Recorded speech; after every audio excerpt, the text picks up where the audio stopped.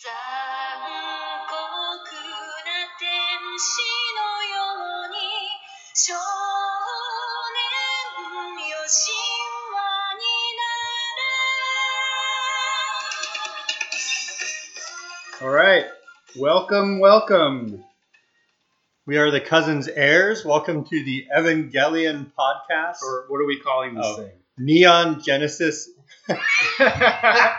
Neon Podcast Evangelion. There we go. Neon Podcast Evangelion. Or Evangelion. Evangelion. We haven't decided how we're going to say that. Right. We are two Americans and cousins and Evangelion enthusiasts. I believe that's fair. We find it necessary to add a podcast about my very favorite show in the world, Neon Genesis Evangelion, to the world.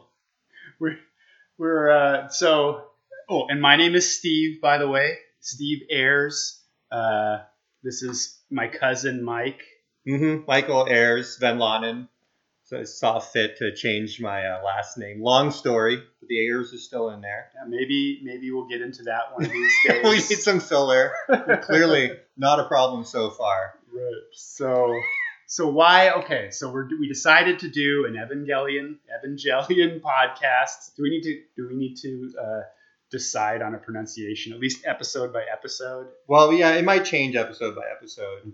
Okay. It might evolve. Or here's a good time, right, to have the conversation.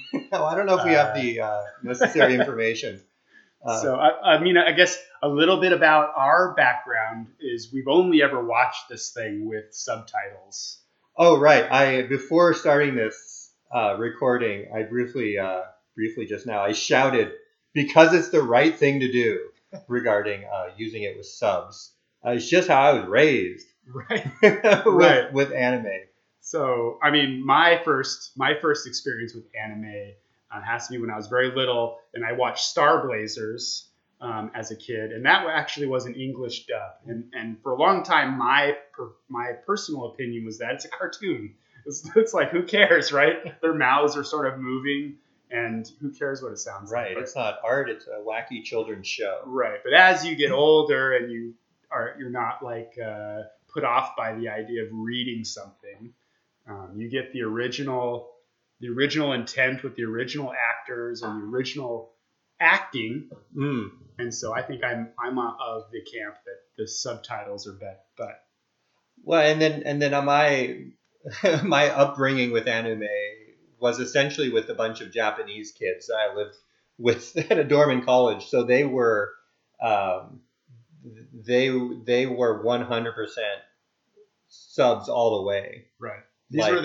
Were these the Counter-Strike guys? These were the Counter-Strike guys, so that ages me perfectly. Counter-Strike and StarCraft. Right. And it was kind of like 3 white guys and 9 Japanese guys. So, they taught me, how to not to put sugar in my green tea and not to stick my chopsticks in the rice and how to watch anime. Right. So how did they say Evangelion? Did they say Evangelion? The characters will say Evangelion. They didn't have that Japanese inflection in there. Okay. I can't remember exactly, but there wasn't the Evangelion. Okay. So no hard G. They were saying Evangelion. No, it might have been for my benefit. Oh, it might have been. Okay. Yeah, so like, okay, well, this guy's here. I think that's licensed, though, so we can say Evangelion. Right, and that will probably help us avoid legal action if we just vary our pronunciation constantly throughout it. I like to say it the way the Japanese guys say it, but then they say a lot of things on the original Japanese dub that I can't even pronounce. I've had a little Japanese in my upbringing and in college, but and genetics. In genetics, I'm half Japanese, but the genes don't encode for the language, unfortunately. You think the Japanese of all folks would have sorted that out. I know they're very clever, but it didn't add up, and so here I am, a monolingual American, blue-blooded, born and raised I speak What? one language. It's American. Yeah. But I do appreciate the Japanese language as well. But yeah, okay. So pronunciation, we'll talk about that in this podcast. We'd love if we ever have listeners. You can send in your clips Right. or whatever. We'll try to mix it into the show and we can have some discussion about it. But we does might it have really to matter? learn that there's a particular like scientific notation for pronunciation that we might have to delve into. Right. But I think there's probably some people that are very passionate about pronunciation. But I had the idea. There might be. There might It's be. possible that the overlap between passion about pronunciation and fan of Evangelion exists on that Venn diagram. Right. Or maybe we can, if we ever have a website for this thing, Oh, a we can website. put up a Venn diagram of it. Well, there's one thing I love. It's wasting 5 or 10 evenings building a website for a trivial side. That's not my bag, but if you're motivated to do it, It's kind of exciting. Actually. But I think also, and I'm willing to do this for our fans. I'm going to go through. I just did a monster crawl through, watched every episode. I'm going to go back through and I'm going to watch it dubbed. Which is astounding to me. I don't know. Maybe this is good background, good context for your loyal hosts here. For you, we've talked about building this podcast for a month or so now, perhaps, and we've had a couple of false starts. And I had decided like, okay, well, I should probably watch the first episode so we can discuss it. So I kept putting that off and putting that off. I've seen it a half dozen times, which is probably twice as much as I've seen the rest of the show. And then I think yesterday's, Steve had a free evening to do that this here now, and you said, "Oh, I've watched them all." Yeah. I don't know. So I don't know how he plowed does through them. It's 26 episodes. The last two, admittedly, are they require a what's the word, like sobriety. sobriety. I mean, they can be sleepers. Let's just be honest. It's good stuff that fill. I mean, this is the kind of show where there's all kinds of questions that come up. And they make a good shot at trying to tie up all those questions in the last two episodes. Yeah, they tie up all those questions in 50 minutes and about, a $500 budget. Right. Those last two episodes. But we don't have to talk about that just now. Yeah. There's other reasons to be into this show, but I think that's one main reason that we love Evangelion is this sort of multifaceted psychology and getting into the characters. And every character is damaged, and they have a background that weighs heavily on the story, and really plays into why they're even, say, driving these giant robots.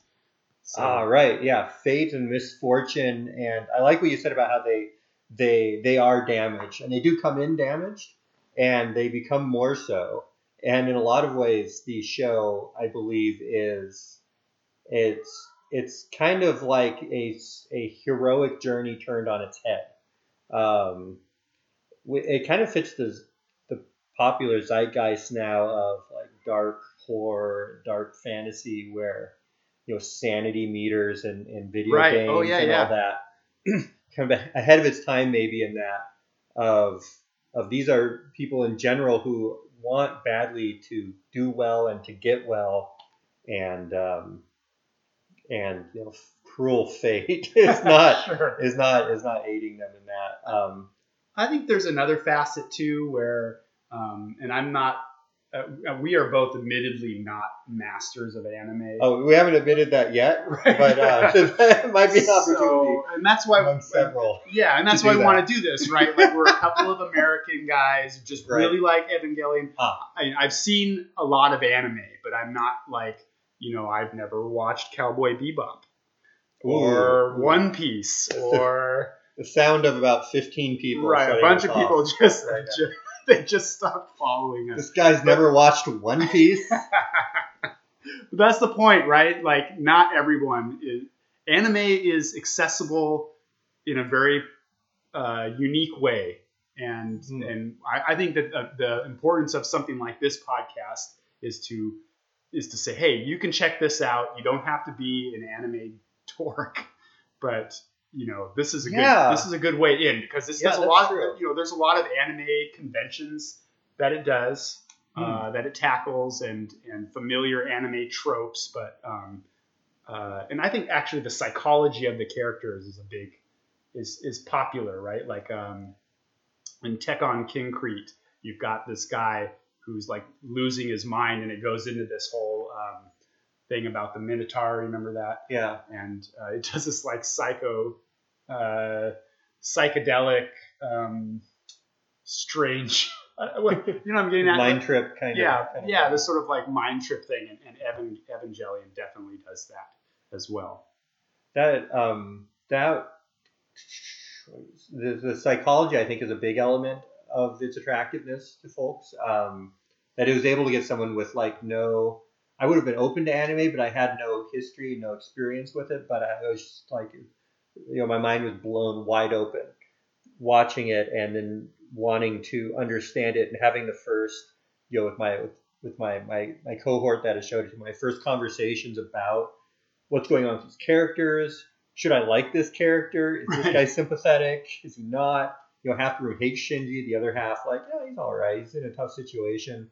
Those kind of conversations started then, and they go on right to the present online. It's like Shinji in a way can be, he's I don't want to say annoying, but a frustrating character. Yeah, your first time out, I believe he's almost going to be frustrating to anybody. You know who he reminds me of is that I'm just thinking of this now. The book The Road, Cormac McCarthy's on my shelf. The Road. Haven't read it. So and then there's the movie, the Hughes brothers movie, but there's the kid in it, and in the book and the movie, the kid is he's really pathetic.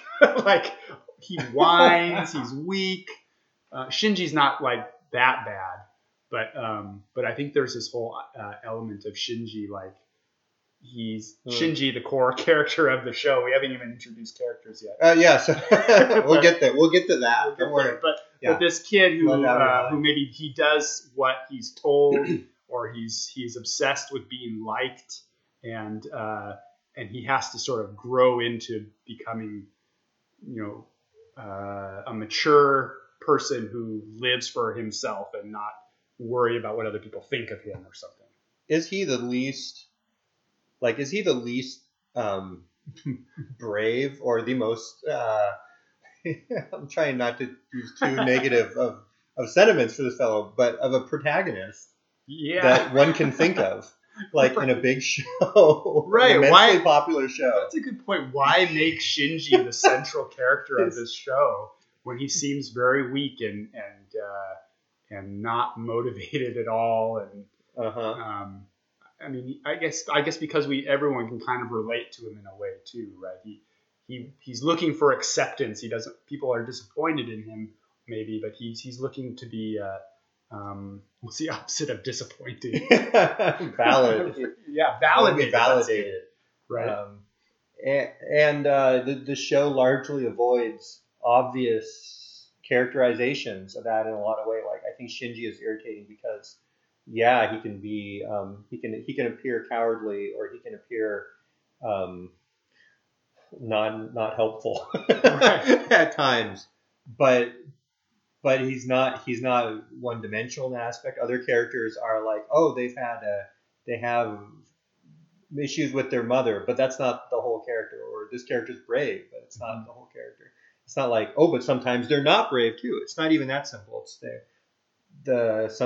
the thing I really, really appreciate, maybe more than anything else, about the way the characterizations go in the show is that every character has their own entire full life and plot line and fair characterization throughout the show. That's true. And then we even get later down the road, we get sort of character-centric episodes, and you get some backstory, Shinji backstory. You get backstory on Shinji's father, who we'll meet in the first episode, Gendo, and there's everybody meets Misato-san. She has also some backstory issues. And if Shinji weren't so obviously the protagonist, and he really is obviously the protagonist, like there would be enough room to argue any of these characters could be the protagonist. All of them get full treatment, and not just like a Masato episode here or there. Like you see her entire journey. Right. She has a beginning, a middle, and an end. And they even go after some of like the real secondary characters. Yeah. Gendo's the white-haired guy. What I can't think of his name right now. Fuyutsuki? Fuyutsuki. Yeah. We get some backstory on him, and which ties into whatever. But I considered I built a series of topics for episodes of Get Out in the Future. I was trying to find a place for a Fuyutsuki episode because I was confident we could fill a podcast with Fuyutsuki. He's the character I'm not. I haven't paid as much attention to, so he's in the background. It'll be an educational thing for me, but we'll get to that as well. What else? So psychology. That's a main thing that makes us good. But what else is great about Evangelion? Well, we just we were just considering this and reviewing some of the awesome hot action in the first episode, and we'll get to it in a few minutes here, but it just looks incredible. It looks great. It looks great. It looks like it is 25 years old, and it looks great. I mean, I was going back actually. We're watching the Netflix version of this. And I was going back and watching some of the other anime they have on there. I used to watch Robotech as a kid. And I have to say, Robotech's older, but the Evangelion animation is better. A lot better. They do a lot more with scale and movement. I think it was cutting edge for what it was at the time. I mean, Disney was doing things better, I'm sure, but for what it was on the budget they had, it, I believe, looked good. They take some shortcuts here and there, using a still and a lot of dialogue with no movement on the screen. But hey, we're trying to do how did this come out weekly in Japan when it came out? Right, and there were time constraint issues and budget issues that became very real later in the show. And you just watched it. Does it look better as it goes on? I don't know. That's a good question. I guess I hadn't really thought of that. We'll see, I guess. Yeah. Because in my mind, it stays roughly the same. But I guess their chance to do something better with the animation comes from the movies. And we'll get into those too. They get into the movies and they really touch it up and make it look pretty. And if your time restraints prohibit you from watching 26 episodes of guy this. Who's listening to Evangelion watch podcast. The movies. I like the movies a lot too. They look great, and they change the story up a little bit. Oh yeah, and we have thoughts. We can definitely have thoughts about those. Maybe on another thing. But, yeah. So animation. This thing looks great, and this is big robot animation. It's big robot animation. It's giant robots fighting what appear to be giant aliens. Right.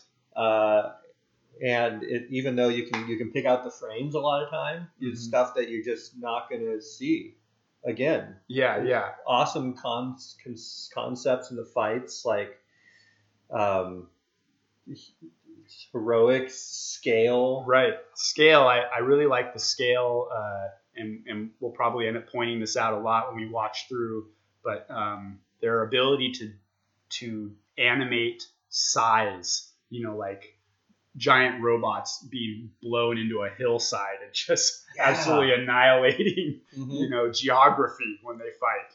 And then later when we get to see the city, this like futuristic Neo Tokyo that is like it's artillery. It's a futuristic in the shape of a city fortress, like militarized city with weapon hard points and barricades that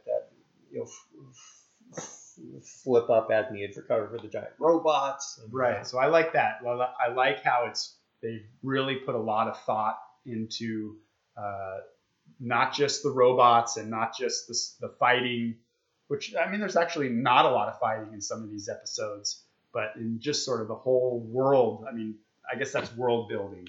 You've got the subterranean secret base. You've got the Terranian city, and you've on the got topic the country. of the city. Yeah, it's like not only is it an awesome futuristic sci-fi fortress city, it also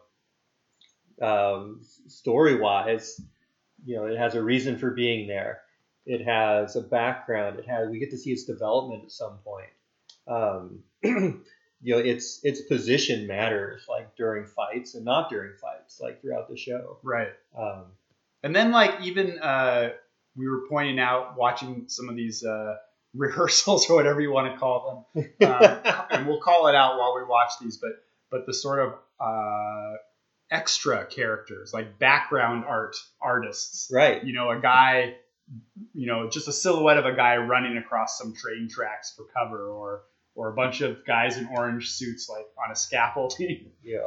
Listener, we'll let you decide if we're taking things into excess. But I know. I love every little thing. I love the about details. this show. That's and I guess and then talking about how this is sort of low budget animation, or not low budget, but something that you can put out as a serial, a Saturday morning cartoon kind of thing. They do pay a lot of attention to detail, and they animate those little details to really profound effect. It kind of reminds me, I was reading this morning about kind of moral panic, because the show got very popular after a bit, if I understand it right, kind of enough to catch the attention of people who would wring their hands about the degree of violence and eventually sexuality and questionable behavior that starts to crop up later in a kiddie show. Yeah. So, and you were saying, you read somewhere, it originally was supposed to be a kids show, or they released it on like a kids television time slot or channel or something. I can't remember. I think that I know what you're talking about, because the creator, Hideki Anno. Thank you. Hideki Anno. We'll see if that sticks, pronunciation wise. He was coming off of a series of less serious shows, and then just prior to this, he had made, I think, something that they wanted to be very proud of, called Nadia and the Blue Water, something along those lines. Was it Nausicaa? No, Nausicaa was the was the Studio Ghibli show that he worked on. He animated the God Soldier. Okay. I'd bring up at some point, but he Nadia and the Tale of Blue Water or something, and I don't know exactly what happened, but he perceived it as a failure. Okay. And I've watched about half of it, and it is much more kiddie, but then it starts getting more like science fiction serious, and he's trying to go somewhere with it, and maybe it got canceled unforeseen. And before that, he had just kind of been an animator, I think, on various, kids animation projects. Forgive me, anyone, if I'm butchering his history, but we can get on the Wikipedia later. Yeah. We'll fact check everything, and we'll talk about it next episode. Yeah, we'll do all that after the show. But yeah, I think, and then just to make it a 3, I think one of the third things that make it so compelling is the story, and the things that are hard to understand, things that are intentionally vague yet compelling, that drive people to have discussions. Like, we'll probably spend a fair amount of time on this show. And if people have different opinions about what went on, and kind of the very slippery topic, a topic that I always like to bring up, called the death of the author. It's the idea that, so the guy who wrote it, does he have the last say on what it means? Right. Okay. And so he was vague on so many things, especially like a lot of the symbolism that's used, a lot of like religious symbolism is used, and Hideki swears up and down in interviews. It's like, well, we just wanted to stand out. We just wanted some cool, big Christian crosses, and he was like, It's some pretty metal. Judaic. Most of his interviews are like, oh, it didn't mean anything. I was just looking for something cool. But it's hard to believe in because you can twist stuff around and make so much of it make sense. And then the guy next to you will have a different opinion. Yeah. A whole huge theory about how it makes sense in a different way.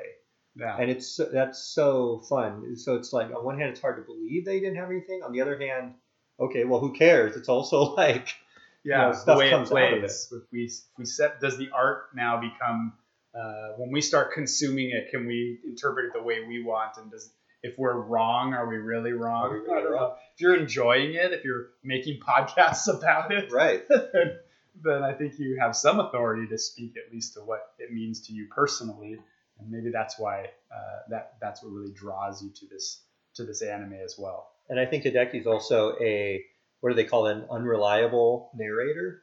I think, like, of the interviews I've read, I honestly don't trust or don't think he has an accurate memory of the mental space he was in for a lot of this, because so much of it seems to have been made as a reaction to, as I understand it, a depression that he was having for the quote-unquote failure of his previous show and trying to put that onto the screen. And kind of psychoanalyze himself. So it's like... So I think he probably read something cool about Judaism and said, oh, this will work, it will mean this and that, and probably plopped it on the page and they animated it, and then it's like... And then he's also intentionally vague and refuses to answer questions about what things mean. Is he a Christian? Is he a... what do you call them? Evangelical Christian? Maybe this is his big... He's like, deep cover... Pat Roberts. Well, if you're an evangelical Christian listening to our podcast, you're in the right place. What does it? Because I know actually there are some of these. They tend to be a little trolly on Twitter and whatnot with the anime avatars. I haven't actually seen a lot of Evangelion avatars on Twitter. Like Shinji on his knees in front of a crucifix. I almost just don't think Shinji's kind of a beta, so I almost don't think that like the alt-right would be into it. But I don't know. If you are, hey, they probably send us an email. We'll read your email on the air. Like all the time he's sniveling, they'd probably really enjoy that. You're like, look at that guy. His ass kicked. Yeah. There's not a lot of ass kicking though, right? I mean, there's a few set pieces. Yeah, but I would say for physically tossed around. Yeah, for big robot anime, is there a lot of big robot action in Evangelion? But yeah, the ratio is pretty low compared with your average big robot show. But they try to get like one kind of battle of the episode. Most of the episodes. It seemed like they probably wanted to do like an Angel episode thing. No, I take it back, because I mean the first 2 episodes immediately break with that, because it's an Angel fight that you don't even see right away. And that's true. Like we're gonna watch episode 1 here. We're gonna watch episode 1 here, and we're probably there really isn't a fight yet. It feels like there's going to be. Right. Yeah. And we're going to try not to spoil a lot, but I'll just say... Oh, yeah, that's a great topic. Yeah. Should we hit on that now? Let's talk about that. Yeah, okay. We've talked about this a lot. Because who is listening to this podcast? Are these people that have never watched... there's got to be some people that have never watched Evangelion. And if we're pronouncing it wrong... Because I imagine... I've known guys... polluting it already, but... I've known people who I can picture like, oh, I read about this show. I'm going to listen to this podcast a bit and see if maybe I like it. Okay. They might have perhaps a different thought process than I do, because I'm so avoidant of spoilers. I would never do that. Right. But, so we're going to try not to spoil. Yeah. But on the other hand, we want to highlight key points that you want to sort of retain for later. Yeah, I think that's the approach because I would feel really bad, I think, actually, if somebody's listening to this and we kind of spoil something that's a cool reveal later, because that's what's so fun for me about shows in general, and this show in particular, for as much of it as you can understand the first time through, just due to the machinations of the plot involved. Something I also thought of is it's just a lot cooler to let the show do it than us, trying to, discuss something, and then we Right. get to it, and it's like, oh, there's that thing we talked about, 5 hours ago. Yeah, there Right. And Um, yeah, that's true. So it's again, there are some big reveals Yeah. here and there. Generally, the episodes end on a sort of a cliffhanger, and then there are some twists and turns as we figure out character back. How can I even say without revealing? But It's sort of like a soap opera in a lot of ways, in that they'll allude to something and someone will have a shocked face. yeah, But usually the reveal comes very soon. right, Like yeah, either at the start of the next episode or in the next shot. yeah. So like somebody will be like, oh, I wonder what your father would think of that. And then the next shot will be, oh, the person's father. Or it'll be like, So- oh, we're in a lot of trouble. And then the next shot will be an explosion. right. So that's good. The show is very generous and doesn't string you along. Doesn't string too much. you along. Yeah, it's almost like things that are revealed. It's kind of like it's like unknown unknowns. It's like, oh, I didn't even know there was a thing there. Okay, so and I have a couple notes.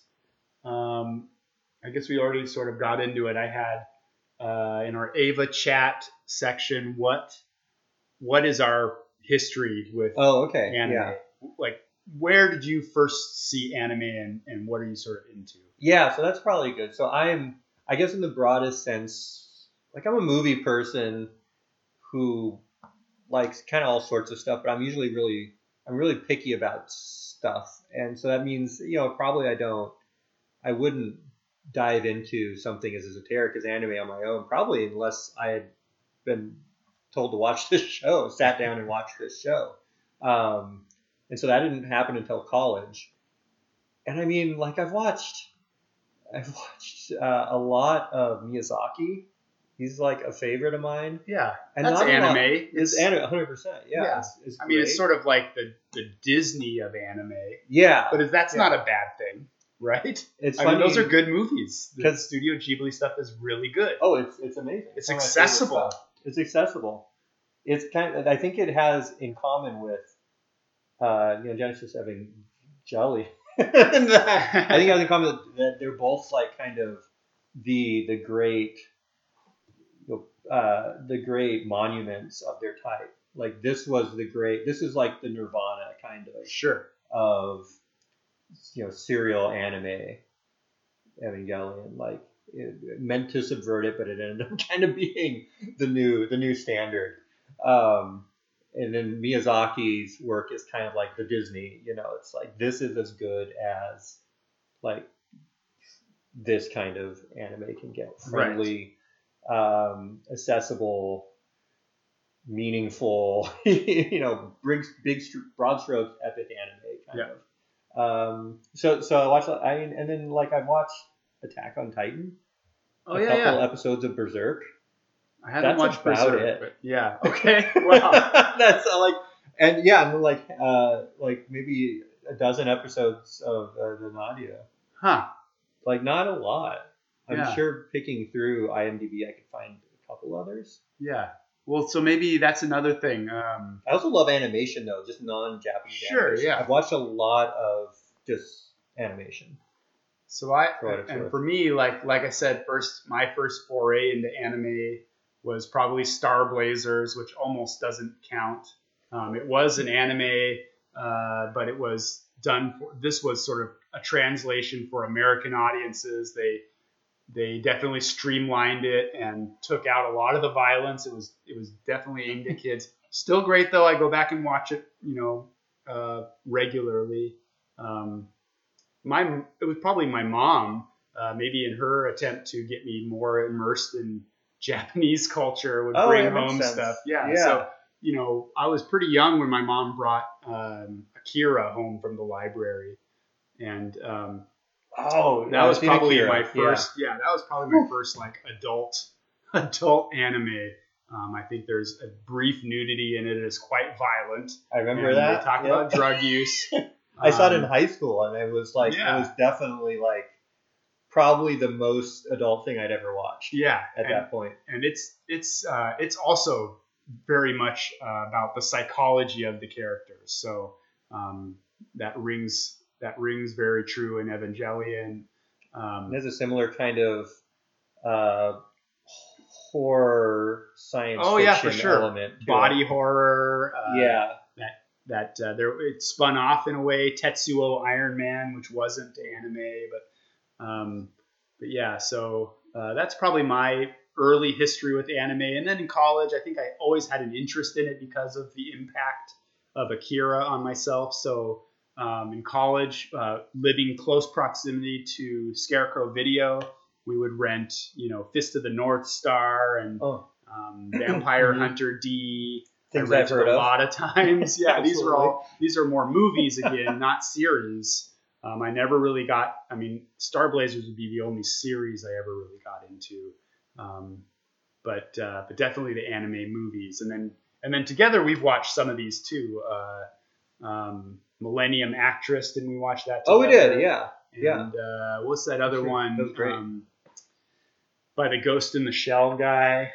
You mentioned Kincrete Oh, earlier. Tekkon Kincrete. Kincrete, Oh, that's yeah. great.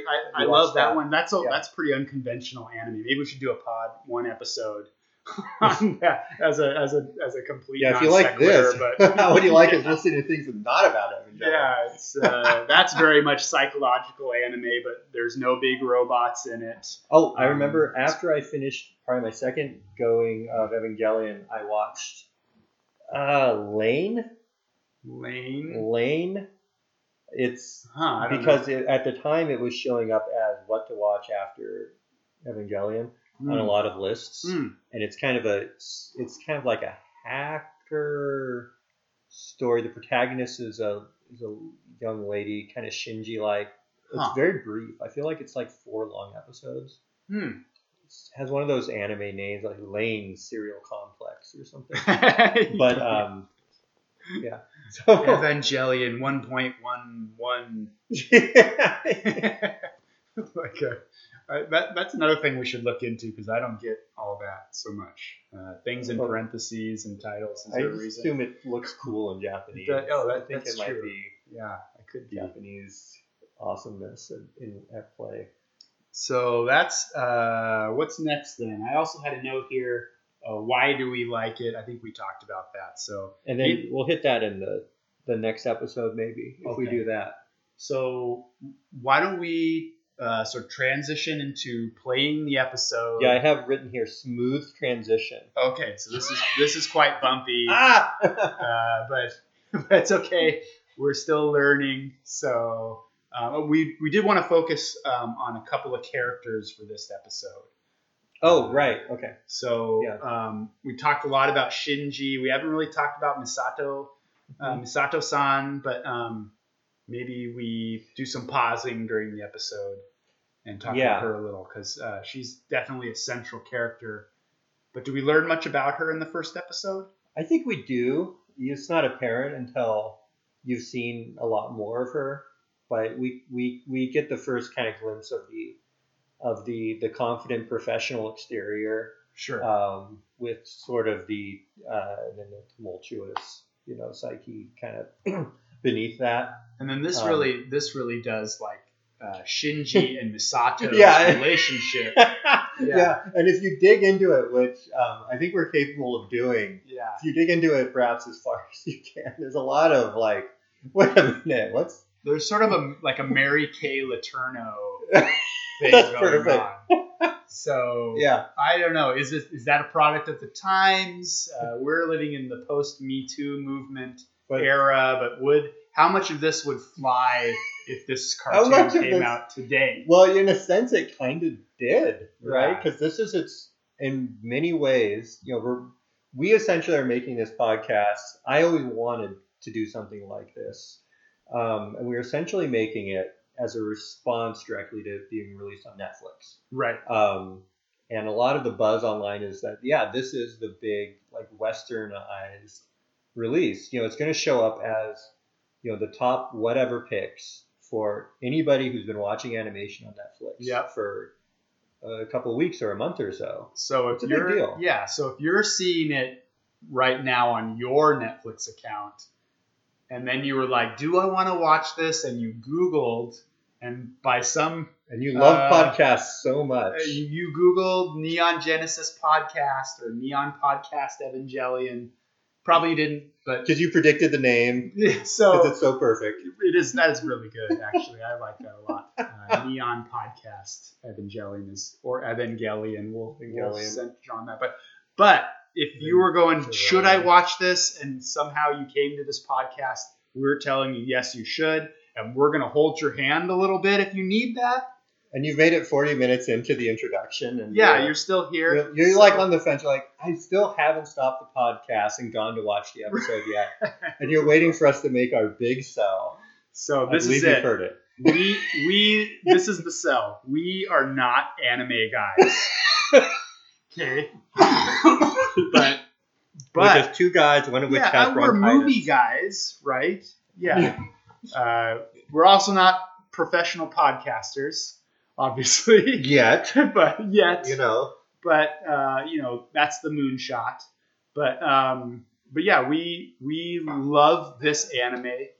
We want you to watch it.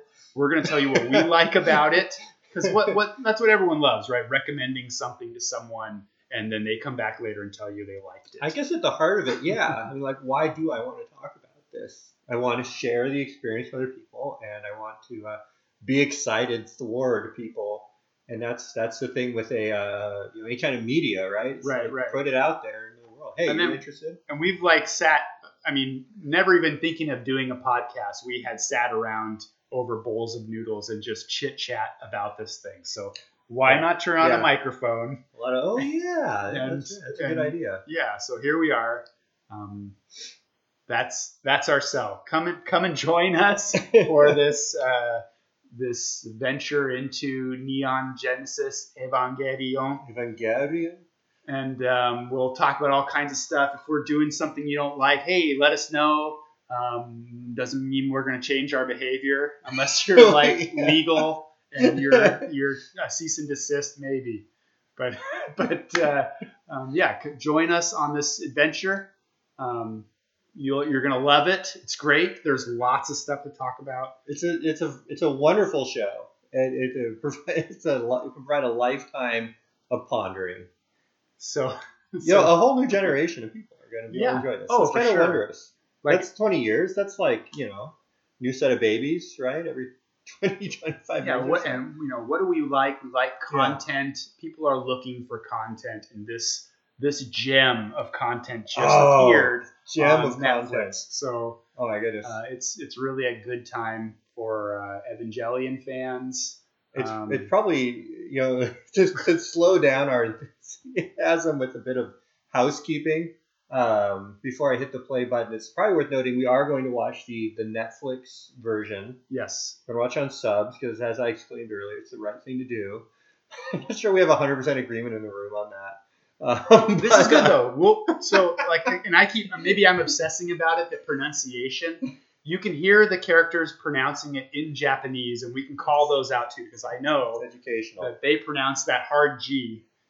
But, very important. But we are, as Americans, I think Evangelion is derived from an English word. It feels like so English. Seems right, but yeah, we're gonna have this argument about it. Feel free to email us and argue with us about it. I'm sure there's someone who's very passionate about how we're supposed to say stuff. Or someone guess what? We don't care. A modicum of understanding of factual knowledge about it. You can love this show and pronounce it any way you like. And like I said, I'm gonna watch the dub. I'm gonna watch the English dub just so I can get on board, because I know some of you are gonna watch it with the English dub, and that's fine. Yeah, so you'll probably hear me obsessing over turns of phrase that are different than the 2 or so other sub-translations that I'm used to. I don't know if I can help but do that, so I'll try to keep it at a minimum. But that's good, though, because we were talking earlier, even if you're watching it English dub or you're watching it in the original Japanese, either way you're absorbing a translation, unless you're a fluent Japanese speaker, which we are not. And probably a lot of people watching this for the first time are not. So They probably have a wealth of resources in Japanese that they would turn Right. to first. So again, we We're are a having to couple of settle for dudes who this. just like the show. We're gonna say it the way we want. You know, you can say it the way you want, and you can take us to task for saying it wrong. Yeah. But yeah, the point is we love this show. We want to share it with you. So join us. So without further ado, I'll go ahead and hit the play button here. We will utilize adequate amount of pausing to discuss things that happened during this first episode. Why don't we? So we'll make an agreement. If we're gonna pause, we'll make it obvious that we're pausing it, Yeah. so that you can also pause if you're watching along. Ooh, isn't this great? Oh, It's like a exciting. DVD commentary. Remember DVDs? They don't have them in the Ask- you never ask see your mother. Ask your grandmother. Remember? So we'll say we're gonna pause it here. You can pause your Netflix. We'll chit chat. It doesn't matter if you're not synced up perfectly. We're not trying to be. And file under things that probably could have been covered off air, but do you wonder if there is a way to put a timestamp on the screen in Netflix? That's a good point. That would be brilliant. Because then we while could say, it's playing. Yeah, we could say like, at 2:51. I think you can on like the PlayStation if you like wiggle the controller, it brings up. But I don't know about we're using. It's like a PlayStation. Ooh, should we be giving free advertising to PlayStation? Right. Well, that's probably worth. You guys send us money. Yeah. We need to get paid for this so we can quit our jobs. That's Sony bucks. So that's a freebie for Sony. But yeah, Yeah, on the we probably not to PlayStation, mention yeah. any further products. When you pause it though, you do get a timestamp, so we can maybe mention that. But we're learning this as we go. We'll see what works.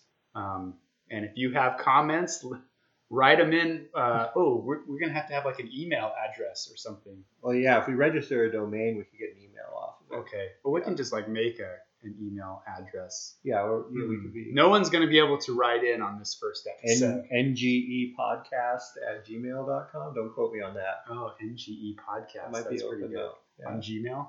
Yeah. Okay. Maybe. We'll check. That's good though. NGE podcast or N podcast E. I don't know. NGE podcast is probably good. Yeah, just send all of them. Just CC anything remotely.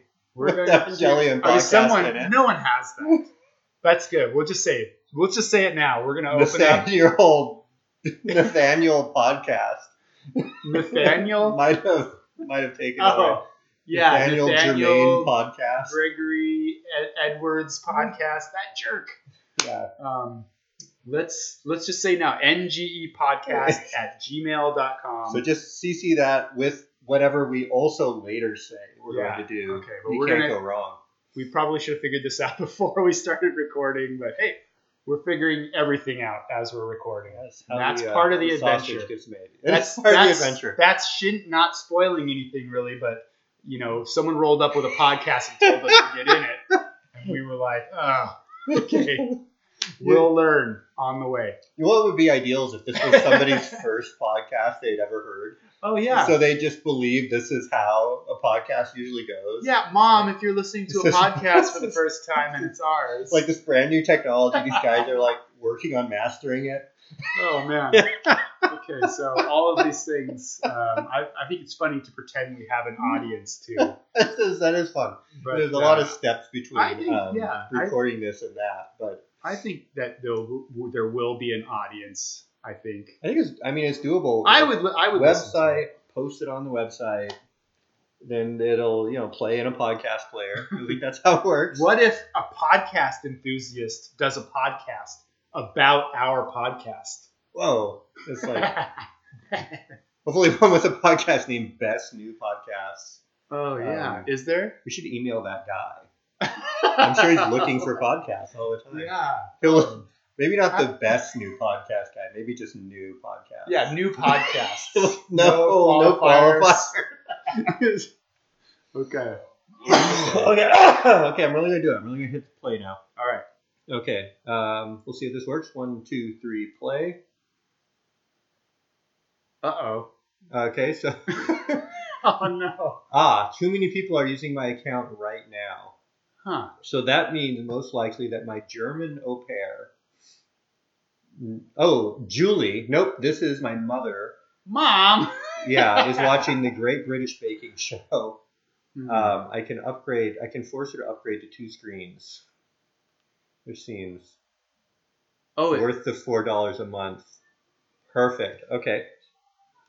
So I just spent $4 a month of my mother's money that she may or may not ever hear about. Netflix, if you're listening, we are not sharing passwords. Yeah. This is biological mother. Yeah. I think. Yeah, so my German au pair, who I'm going to call and let her know that now since she's left the house, she can, we'll cease her on the account. My mother, who of course lives in our mother-in-law apartment downstairs, who shares the same address as us. All right, so we're promoting Netflix really right now. That's Sony and Netflix. Yeah, look at that. These are 2 look at big us plugging shout-outs. these guys. So hey, come on. You'd think they would want Cut us some slack. We're 2 dudes a who like national anime. presence for their little company. Okay, hitting play again. From the top. Oh, it's happening. Goku na tenshi no yohoni. Steve has the unique ability to remember more than one line of the song. I took 2 years of Japanese at UW, and so I never became fluent, but I know some pronunciation. I took 4 years of Swedish at UW, and Ooh, is there a Swedish dub? They can't understand me. There might be. Oh man, So there's a Spanish dub. There's a Spanish dub. I've heard. Well, the translations are different on all of them, and a large part of me wants to dig into each translation and understand the differences. If we run out of material at right around, I think you had us mapped out 60 episodes. 60 episodes. So if we start running out of material, maniac. I like this part, the eye blinking during the intro credits. Well, I hope that of course we will play through the intro each time, and I hope we have enough time 26 times over to dig deeply into them. This time we're just going right through them, but I love the credits. Yeah. They're incredible. Can we get a little more volume on there? I don't know if it's good. It might not turn up. It might not show up on the podcast, but you're watching along with us. Yeah. So a bit about overflowing pathos. We just passed that part. And then boom, Evangelion exploding into the sky, and a rare shot of Shinji smiling. All right. Here we go. The year is 2015 AD. 4 years ago, and we are cruising over a flooded city, and right into it, right off the bat. We have this alien-looking monster with gills propelling itself through the water. And do they ever say, did it start in the ocean? Are we pausing? We reached our first pause. I held out for like 5 seconds there. We're pausing here. We're at 1 minute and 51 seconds. Shot of a whole bunch of tanks. So, I forgot Netflix does this. They gray out the screen. That's okay. Well, it's okay. I know what it looks like. But we like to stop here because this is one of the things that I've always liked about Evangelion is the artillery, the military hardware, the lovingly drawn military hardware of this show. Both of us, to just further alienating listeners, both of us lean a bit on the left, I would say, politically. Right. I have no great love of killing and war. Well, what I have always said is that murder and violence and war, these things belong in movies and video games. Oh, that's fantastic. Right? I love that. I mean, that's if you amazing. gotta have it, why? I mean, I've great. seen some, you've seen some footage. It's real life. It's heartbreaking, I think. If you want to watch a great anime that really addresses it, check out Grave of the Fireflies. Which I've seen. Yeah. Which is like a terrifying experience. This is war done and without glamour. But for the purposes of this podcast, we will assume that war is awesome. War is awesome. And look at this shot here. You've got, a quarter mile of tanks with their guns all trained on this angel coming. And what's this little gray car here? It's an awesome little I wish I could remember my commanding. Was that a Humvee? This is like a Humvee. It's an awesome little command vehicle. Yeah. Right. I bet it's got a machine gun in it. You know what I like too, though, and we talked about this, is the way they show scale. And here they throw in this little Jeep, and it gives you a sense of the size of the tanks. That's true. That's true. And you're seeing this like wrapping thing goes into a valley that's sort of hidden. We don't know how many tanks are tucked into that little culvert either. Right. But I like it. You can see way off into the distance in this shot. We got a lot of scale done with zero animation. This is a still. Yeah, that's true. That's true. It's beautifully drawn. I love the little. They look like someone had littered the coast with those like tank stoppers. They have an actual name. Okay. Uh-huh. But I remember my buddy who was making me watch this the first time around. He laughed to himself. He kind of muttered under his breath, like, oh, they have no idea what they're dealing with. Like this would do anything. Like, which was just kind of awesome to me because it set the stage for me, which I was like, whoa, what are they dealing with? But I mean, now that I know the show, it is like from a plot perspective, it is a cool little moment here. We're like, okay, we're gonna line up all these tanks and stop this incoming monster. It kind of hints at a little bit of backstory too, and because Right. they have we haven't seen it yet on screen. This is not a spoiler. They have giant robots, but their first line of defense in the introduction. Yeah. For some reason, they're not using the giant robots. They're using these tanks, and as we'll see, is this a spoiler? It's futile. Oh, I think spoilers for things that are happening in the episode are okay. Okay. We'll say that because that's almost and we can necessary hit play because for it's going to discussion. happen here pretty soon anyway. But I like it's another theme to look out for, especially in the early part of the series. Is they dump a lot of money into ammunition. Right. And it comes up, especially early on, the immense operating cost of operating all, this military machine.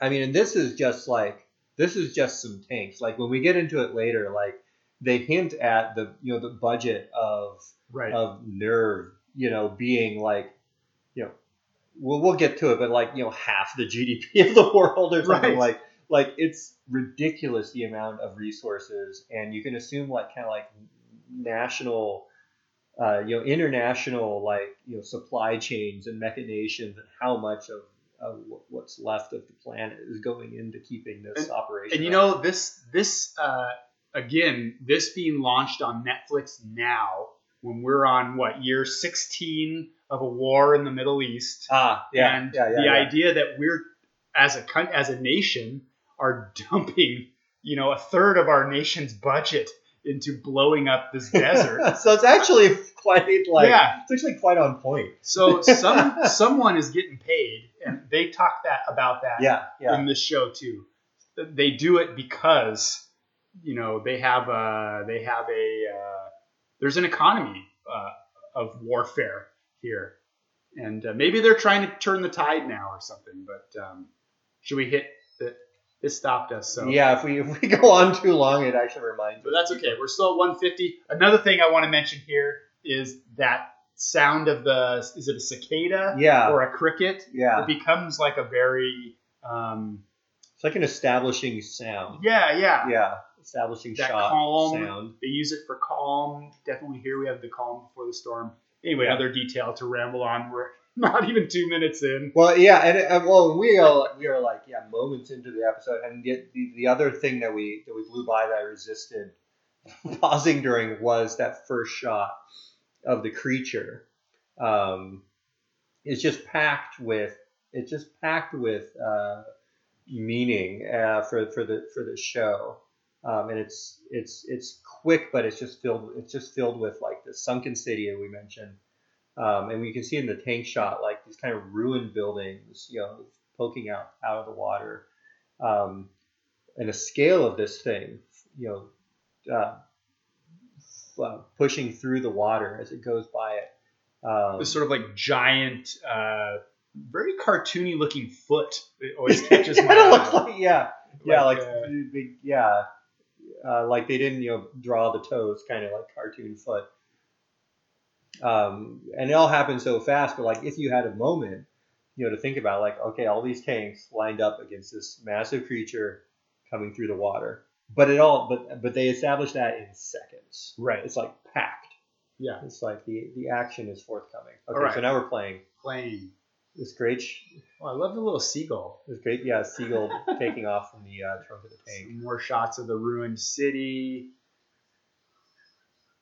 And I love this shot too. We're pausing again. The man running The away. silhouette of the man running away. Yeah. I mean, just to give you the sense that like the city is barren. There's nobody out. Right. They have extremely efficient evacuation protocols. Right. It's like super Japanese. Right. Yeah. Efficient. Everyone works together, and except for this guy running through the railroad tracks. Yeah. What's his story? He was like, "Whoops."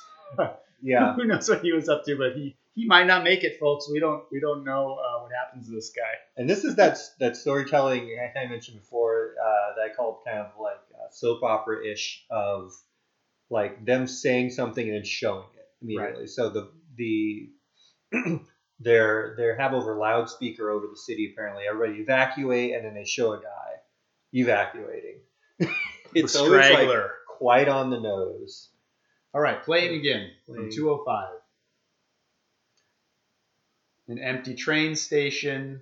Everyone's evacuated. All the trains are stopped here. We see We just kind of have people have abandoned their cars. This is Sony 218, and this is kind of an Evangelion thing too, of like excessive detail. It's sort of like similar to the love of military hardware, kind of like, it's like lovingly drawn. Like they love describing, the little details of how the evacuation is going and the instructions for people on how to evacuate. It's it has no interest whatsoever to like the larger picture, but it's like this kind of like This world building. celebration of organization. Right. Yeah. It's not just geography, but this is society. We're building what is life like in the year. What year is it?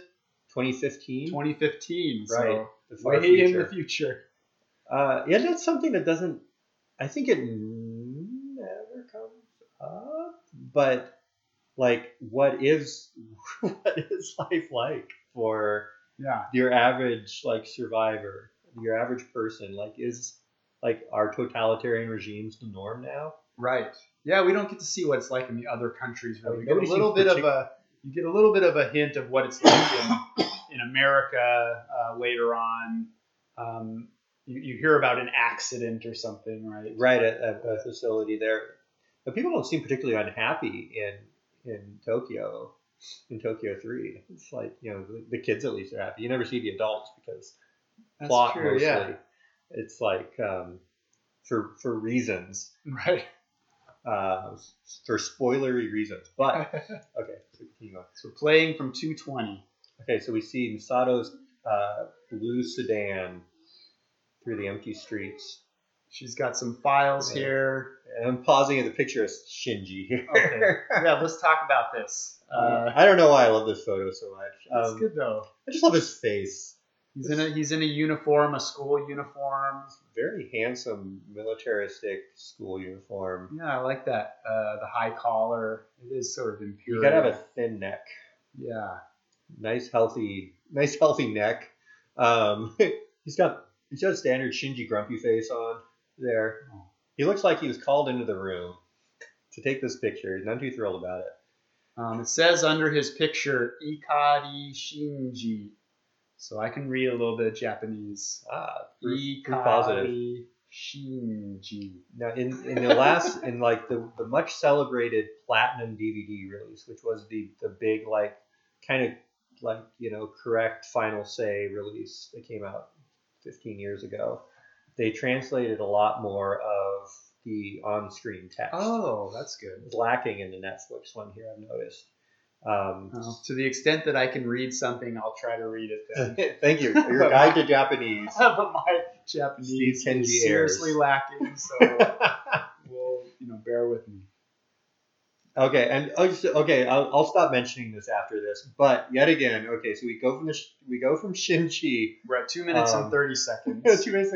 Shinji, a picture of Shinji to a shot of Shinji, looking exactly like the picture. same. It's a little joke, Right? that the animators are making, but it's just so consistent with the style. And Shinji has the same face. Yeah, just serious or no emotion really. He's not a lot of fun. Yeah.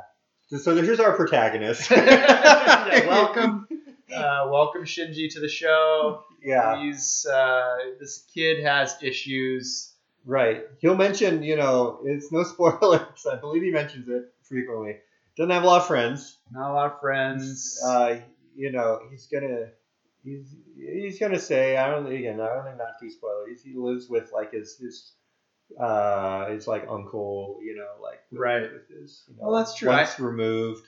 Okay. And he's living his life, not going to a lot of parties or really a lot of passions, and his face reflects that. How old is Shinji? Why, he's 14 years old. He's 14. Okay, so try to think back to when maybe you're 14 right now and you listen to podcasts.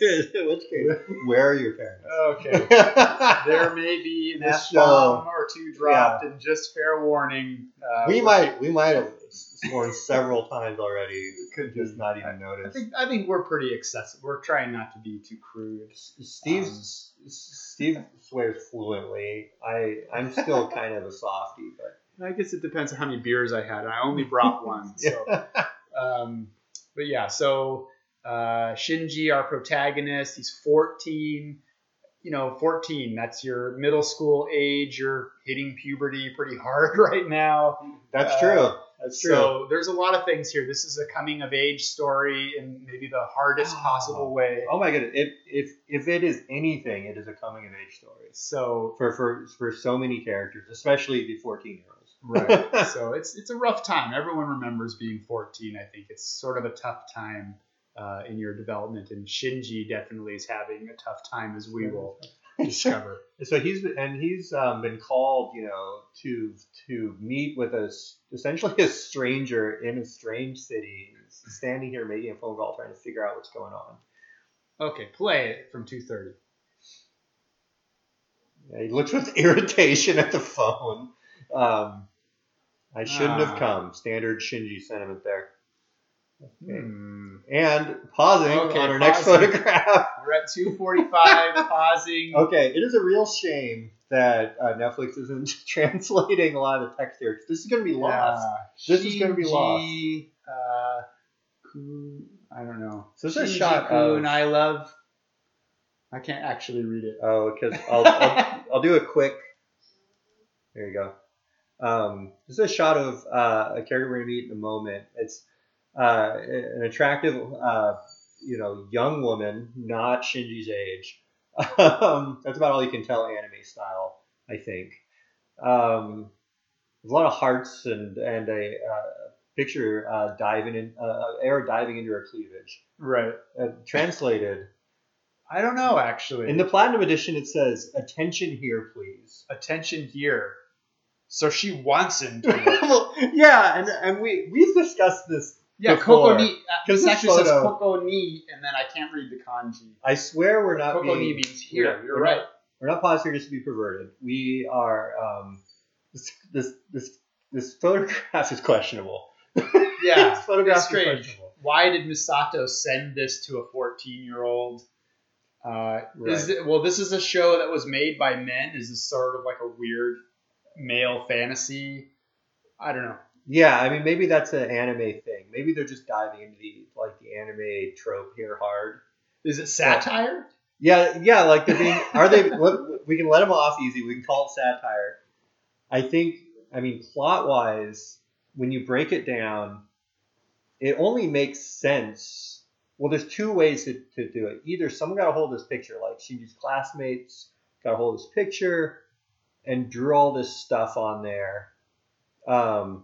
But did one of them put lipstick on and kiss it? Yeah. Oh, as you say, maybe he got this picture not from her. It delivered to his class, and then someone else opened it because they're always picking on him or whatever. Is it a photograph or is it a print? I think it's like one of those that you print off and then it comes to life in front of your eyes magically. What are those called? Yeah, I guess. Yeah, the question is. But then it has like instructions on what to do, and they're in the same handwriting as the "attention here, please." So I feel like that theory doesn't work because it's all like the same person, and do a little heart in there. I think Misato sent this to him. And if so, why? Maybe Did she not know? Or Or was 14? or she's sort of messing with him a little bit. Or is there something wrong with her? That's true. Well, isn't there? There may Don't well we come be. to find out? There may well be. So it's one of three theories. Okay. So And I just wanted to call attention to it because it's tough. It's a problematic. There's a cultural thing here too, There's and a cultural thing. not being like anime buffs necessarily. True. If you're listening and you have a perspective, let's hear it. Right. And we can talk about it. And I imagine what some of the perspectives on this photo might be. Yeah. But I think it's fair to Appreciative. say that Misato-san sent this to Shinji, and I think she's kind of messing with him a little bit. I think she is. I think Yeah. I mean, and she has it's a coming of age story for her Yeah. as well because of circumstances of her life. Maybe we can call back to this photo later. We'll Okay. kind of get there. Put what do you call that? Put a pin in A it. pin in it or nail- whatever. Put a nail in And it. we'll come back to it. But it's something to think about. Already the first mystery of The first mystery. Yeah. First big mystery. Okay. Okay, onward. And we're going to make it about 5 seconds for our next pause. And there we go. So, At 2 minutes and 50 seconds, hey, the we first see. minute, they come in thick. Can we say who this is? Is this? We see a girl in a school uniform Yeah. standing in the street. Who is that? We don't know yet. We'll see her later in this episode. I think that's safe to say. Okay. We'll call back to her. Okay. So Yeah. and we're gonna have to discuss this too because is she actually there standing in the street? It's a great question. And if this is somehow your first time watching a show, which I don't mean, I mean it's entirely appropriate for you to be watching the show and listening to this for the first time. But if this is the first time of you watching this show, you'll probably just experience this as us going on about nothing here. So if I say it's odd that she's there, I guess. Hit play again. Birds Okay. fly off. It's so short, I can't tell if yeah. and then she's gone. So Yeah. So he's distracted by the bird. So he kind of has that magical realism allowance where he looks away for a moment and looks back and she's gone. do we ever see something like that happen in the series ever? We do. We do. Okay. We So- do. We have to wait a while. Right. And we don't know. And We'll get there. but this is another mystery. We're 2 minutes and 55 seconds in. There's two very strange occurrences: the photo and this little girl in a school. Strange for different schoolgirl reasons. uniform. And equally, Okay. Questions arise. I mean, I guess I'll just say that this is not a fantasy show. Okay. So it's not the kind of show this kind of thing happens. Okay. So Yeah. she's not an apparition. There's no Yeah. ghosts. She's not a magic anime girl. Okay. She's definitely a type of anime girl, but she's not a magic anime girl. I also don't. We know more about her, not spoiling even her name yet. But I don't think you ever see her like take off running. Yeah, And he she looks wouldn't- away. he Yeah, looks does away. she like book it off screen? So was she there, or did he imagine it? I don't know. Um, I don't have an answer for that. Onwards and upwards. Okay, so Shinji has a moment to contemplate, but you can imagine he might never think of this again because And we're about to get into some shit here. he's shocked into reality. Some awesome VTOL, like Flying in reverse. What are they looking at? Oh my goodness. a towering monstrosity that looks kind of like a alien in a plague mask. I like this too. They've figured out. Pausing with the okay, you can sci-fi pause. tech stuff. Yeah, I like this. We're pausing at 3:18. I like how they've sort of calculated where the Ava's or the Ooh. Angel's going to go. Oh, within a degree of yeah, confidence. yeah. there. So So cool. they're so on top of this. This is we haven't heard yet, but this is Nerve But the kind of the military or the military okay. headquarters. But these guys are Yeah. they have fighting angels. They've got it figured out in a way. Or Yeah. have they fought other angels before this? They wouldn't have Okay. before this, but they have guidance, Okay. and they're built to get this job done. Okay. I mean that's a enormous plot point that we'll delve into as we go, but I think it's so easy to take that for granted. Uh-huh.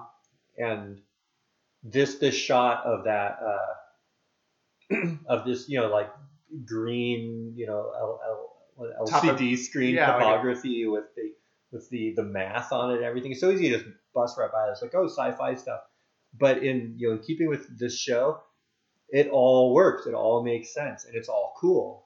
Like Steve pointed out, it's so awesome. They have the projection of likely approach. Yeah. And again, I like this how we're getting a lot of information with a still shot. There's no animation here. This is a pan and scan still shot of their strategy map or whatever you want to call it. Did some guy have to draw this? That's a good question. Yeah. Is that hand drawn? Probably. This would have taken all day. Or is this an actual topographical map of Tokyo or the area? And what's on the left? Yeah, it just sort of runs out, doesn't it? Like on the right, there's like topography. Then on the left, it turns in. Like, is that meant to be cityscape? There are those the highly organized city? Yeah, that's what they are. Okay, city blocks. Okay, good call. And then on the lower left, you can see like there's some mechanized areas. Like those might be like maybe that's an access chute. Yeah, a big circle. They do a lot with very little. Let's hit play. So cool. Okay, it's cool hologram. I was like this. We get to see it a lot. We can maybe pause on it another time. Yeah. Who are these guys? Let's pause here. Okay. At 328. We got some more big characters. These are some bosses. Do we name them yet? Let's name the guy with the glasses. Oh, so this is Gendo Ikari. Gendo Ikari. Interesting. I like you put that. A couple of bosses. We kind of resolved to not spend too much time on every character who pops on the screen, just in the interest of maintaining our listenership. But let's for this name first them episode, at least. So yeah, I think we can name these guys. This on is the Gendo, right with the cool glasses and the pose, and looks like his lieutenant or something. You probably recognize Gendo from the internet. Yeah. the gloved hands over his mouth. Mm-hmm. Yeah, the other guy is his second in command, Fuyutsuki. Yeah, Fuyutsuki. Older, probably the eldest gentleman in the show by a long shot. And they're about to give some orders. It's an angel. I wish they had. Netflix doesn't put titles on those intertitle screens. Oh, they really should. Ooh. So, sorry. My phone distracted me. Okay, so yeah, shit's going down. So Shinji dodges a couple of guided missiles. Yeah. Guided rockets that slam into the angel. Kind of leave no mark on the thing. And so it's kind of like the army is going into assault, into defense here. Huge explosions, all missiles direct hit. And then boom! What is that thing? There's some kind of lance projected out of its hand. Is it okay to use jargon that like won't make any sense to someone who hasn't seen it before? Because what is that lance? Is that the AT field? Our first appearance? Our first appearance of the AT field. Okay. So we're gonna learn about that. I think they mention it once here. We don't have to talk about the AT field yet. Look, it has some kind of like, you wouldn't know what this power is. But look at that awesome spearing the helicopter, spearing the jet craft, whatever it is, out of the air. Okay, we're hitting play at 3:49. Yeah, and then Shinji put in harm's way. Here's our second instance of seeing some power there. In the first close call.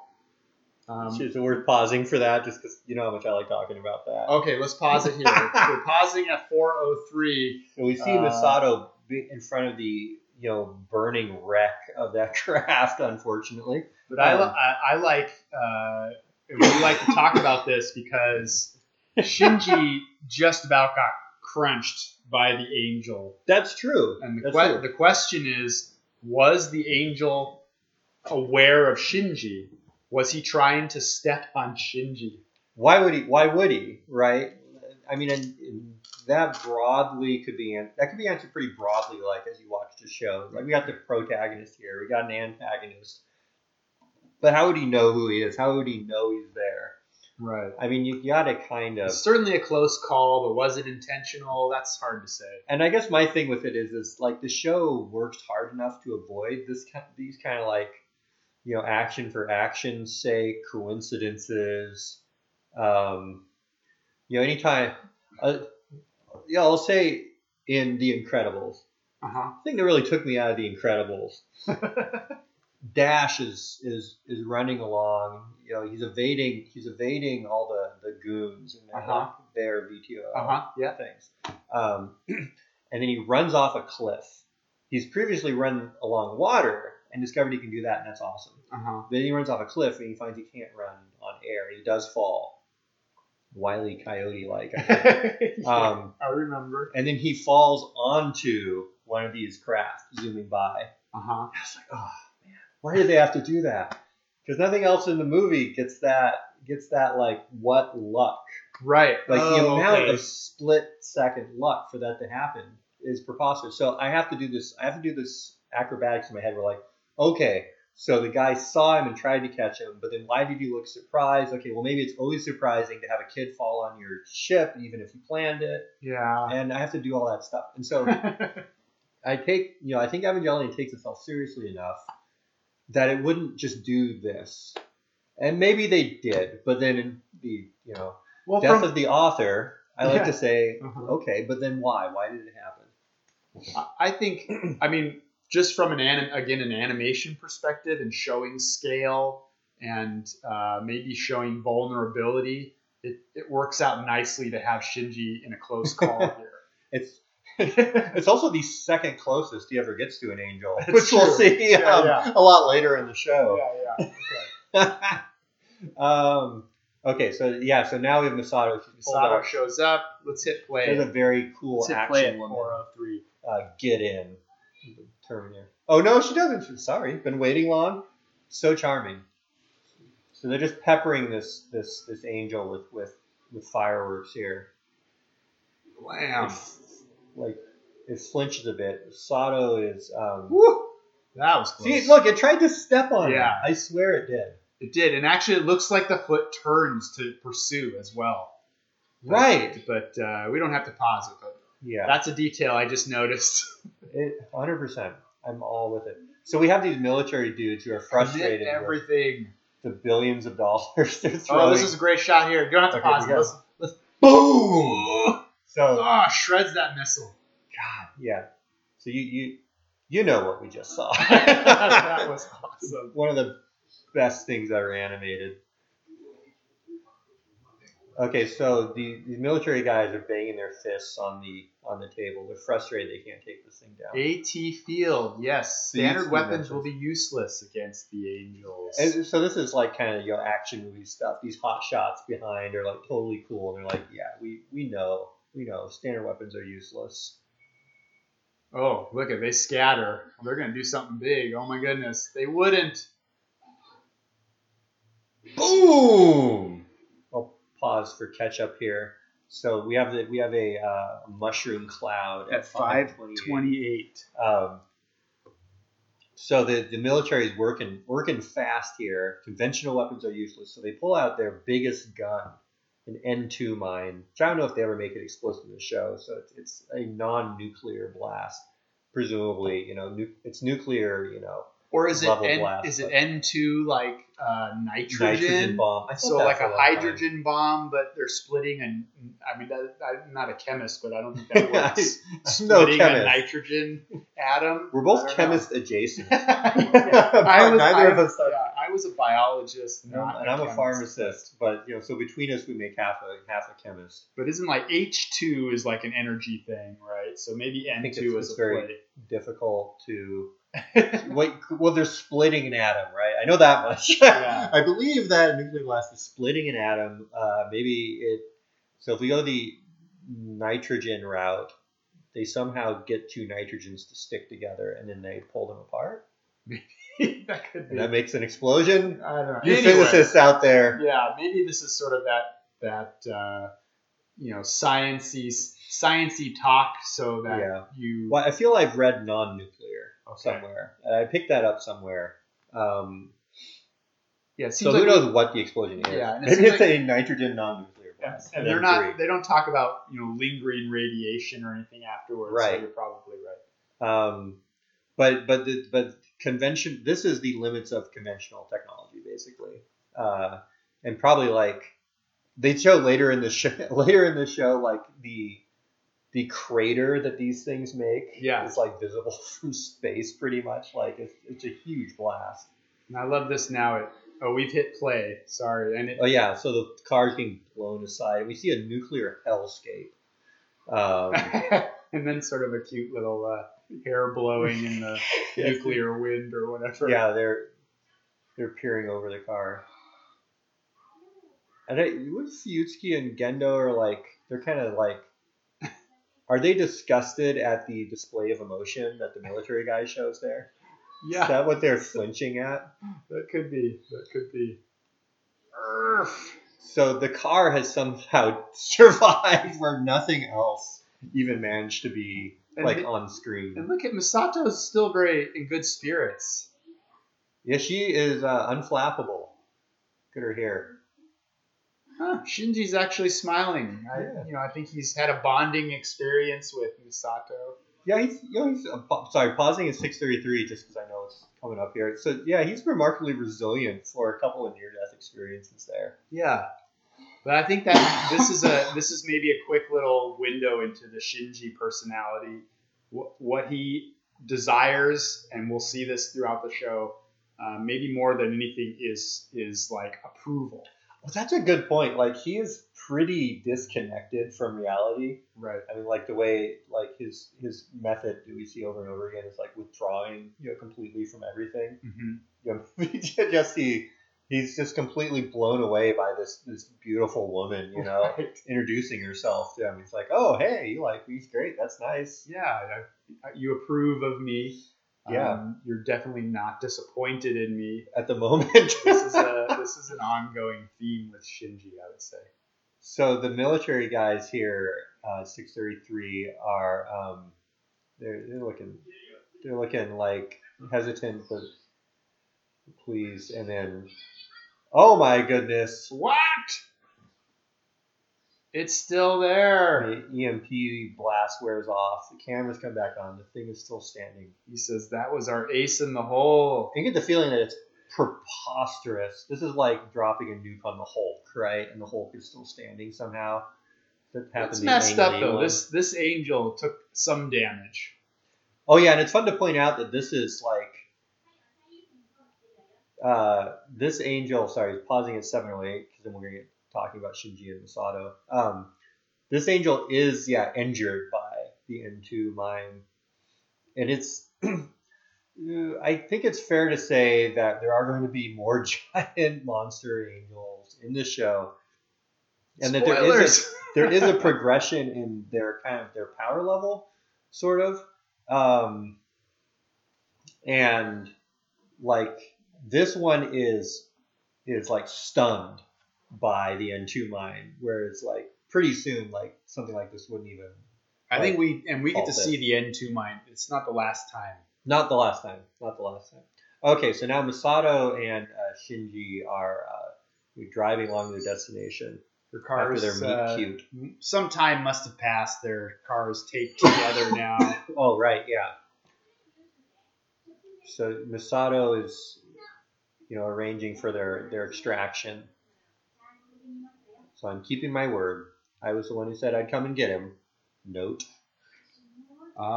She has a bright exterior, but inside she's upset. She's upset. I love this. I don't think we don't get a lot of this in the show, of this internal monologue. And I'm going to pause at 7:38, where you can see the shot of her just looking just so distressed. Her car's messed up. She had her best new dress on. And in the old translation, it says, and I was looking and feeling so nice. That's good. And it's just not, things aren't really going her way. And then as we leave her kind of internal world here, she goes back to sparkling. Nani? And And now Shinji is judging her She stole all those batteries. This is great here. Shinji is just, a lot of fun at a party. He's kind of like their little rule follower here. Yeah. Giving her strife about stealing the batteries to MacGyver her car back together. In the old translation, she calls him a cold fish. He kind of teases them about being a boy, not for the last time. You seem a bit childish for your age, Misato-san. She didn't like that comment very much. She kind of like knocks him around in the car a bit, like swerves the car.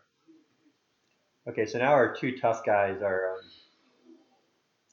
Oh yeah, so they're discussing here that the angel apparently has learned enough to know that humanity is watching it from a satellite or whatever, and blast the satellite out of the sky, or drone or whatever it was. There's the first shot of the series of the Neruvu logo. Yeah, like that half atom like fig leaf.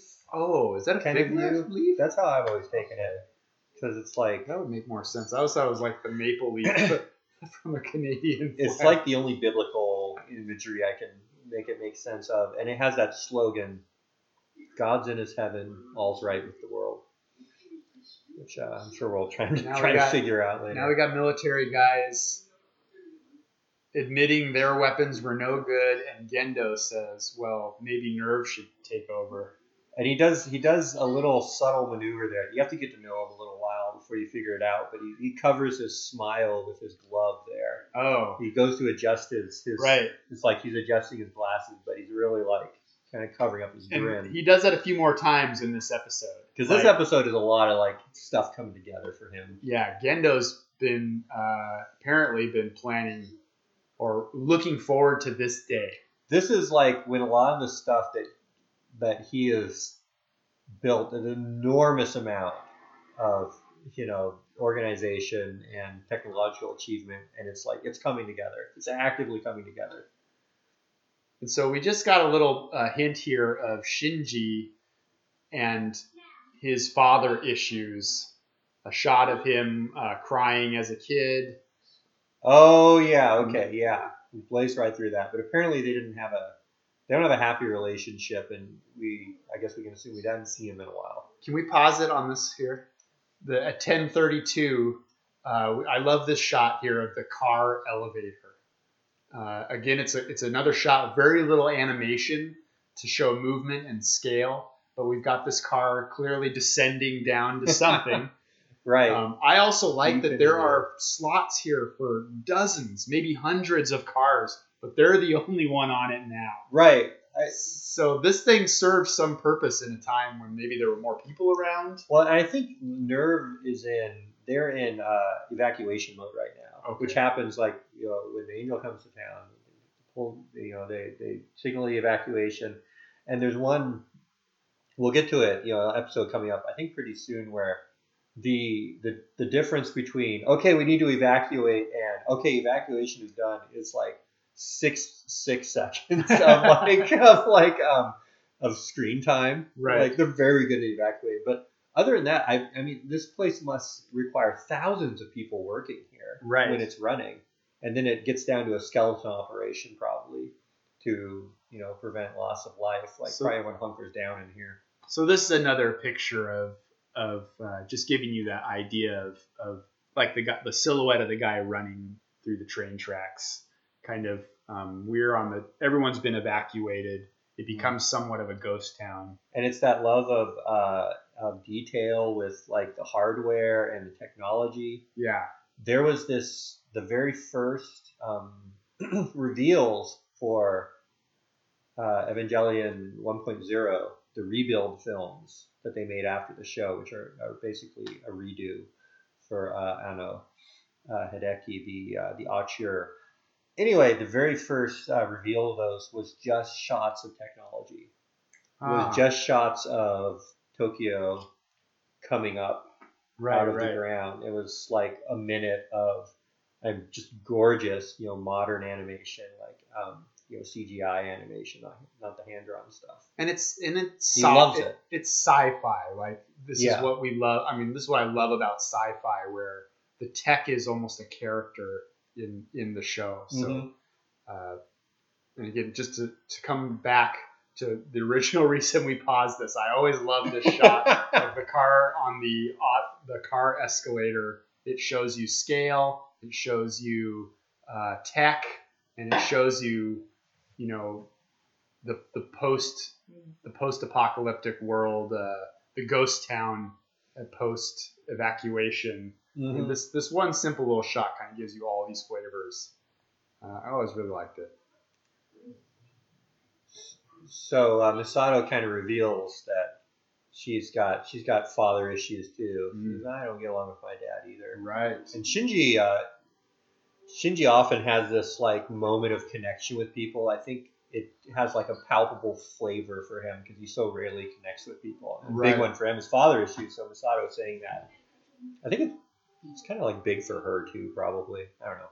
But here we go. This is exciting for Shinji Yeah. descending into Geo front. It's like a bona fide geofront. I always have this thing where I'm like, how does he know what a geofront is? It's one of those few things I can't really explain in the show. I just have to assume that it's some kind of cultural thing, or maybe Nerve does have an advertising agency. They're like, our new geofront. Although it doesn't seem characteristic. This is a good little sequence here as we continue along. Shinji's got his face buried in the instruction manual or whatever this thing is they gave you. Pause on 11:42 for Ritsuko here. Okay. Yeah, go ahead. Yeah, so you'll see through this whole sequence he's reading the manual and maybe even missing some details that might have been more explanatory for himself, but he's studious, I guess. It's sort of it kind of has those two prongs. One, it's kind of a fun animator joke of like guy reading a book, and then the thing he's reading about is actually there, and like, terrifying you would just detail. Look up from your damn nose out of phone. a book, kid. And see. Live your life. But then it also is pertinent to Shinji's character, I think, of being of limited experience and trying to like kind of do things internally when really just has to do is just talk to people and go for a nice walk. Engage. So we're paused here at 11:42. So I didn't quite want to let Ritsuko's like getting out of the sea of pink fluid. So that was what I was gonna say. Yeah. I just realized she's taken off a scuba mask. She's in a swimsuit. Was she swimming in that pink fluid? Yeah, I think she was down there scuba diving, doing some like last minute like checks or something. Interesting. Because she's down there, front lines of engineering. And Ritsuko, we don't really find out much about her in this episode. There's a brief encounter coming up here with her and Misato, and I think it's just to give you a flavor of the dynamic between those characters. But we're going to learn more about it later. And I think the impression that I got, the first time I saw this episode, you're not that invested in the show at this point, and it's just a lot of like Shinji you get, Misato you kind of, okay, you've had some exchange, but then there's a lot of kind of adults. Right. Just saying tech gobbledygook and like yelling at Shinji. Which I think is his impression too. So were they trying to sell this show?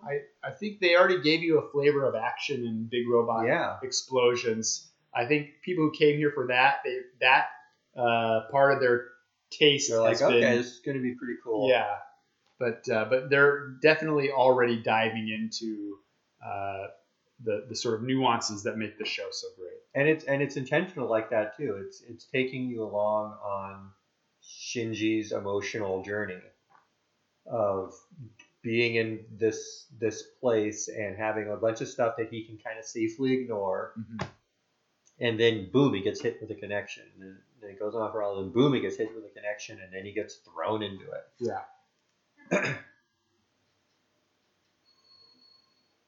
This awesome thing about Misato backing off of Ritsuko as she alphas her way into the elevator here. Captain Katsuragi. She's already taken her to task for being late. Sorry. So I kind of like, she comes on all hard, and then Misato kind of cutes her way out of it. And then you kind of see her Ritsuko softens up. And I like that shot of Shinji between the two women. They just said he's the third children. Okay, I'm gonna pause. I gotta pause. Let's say I pause at 12:17. Okay. Because there's so many great shots in there of Shinji buried, his nose buried in a book. These two I think I read somewhere it's a great analogy to Twin Peaks. Okay. There's kind of like the women of Twin Peaks. Uh-huh. Talking about these three gorgeous women that kind of made up the lady entourage. And Evangelion kind of has that too. We will just discuss the adults. But yeah, we kind of have Ritsuko and Misato there, the two ladies in there. And then we have Shinji with his nose buried in the book, standing between these two just gorgeous anime babes. Right. Right. And then they even and so they show that first, and then they drive the nail home. They have that shot going down, the cleavage shot. Right. Of Shinji looking at the book, and then looking between the two women there, and then right Shinji or whatever. He's oh, huh, what? What? Yeah. And they dropped the first crumb here about what Shinji is. She says, right. Is this the boy? He's the third children. Yeah. And that's getting off of sciencey gobbledygook into the kind of mystical gobbledygook. Yeah, more gobbledygook. They her a lot. We're gonna find out more what makes Shinji the third children. The third children. Also, a quick note. Why must they pronounce it that way? Yeah. Why is it not the third child? It's not. They pronounce it the Sado Chidoren, and so this is something to do with the way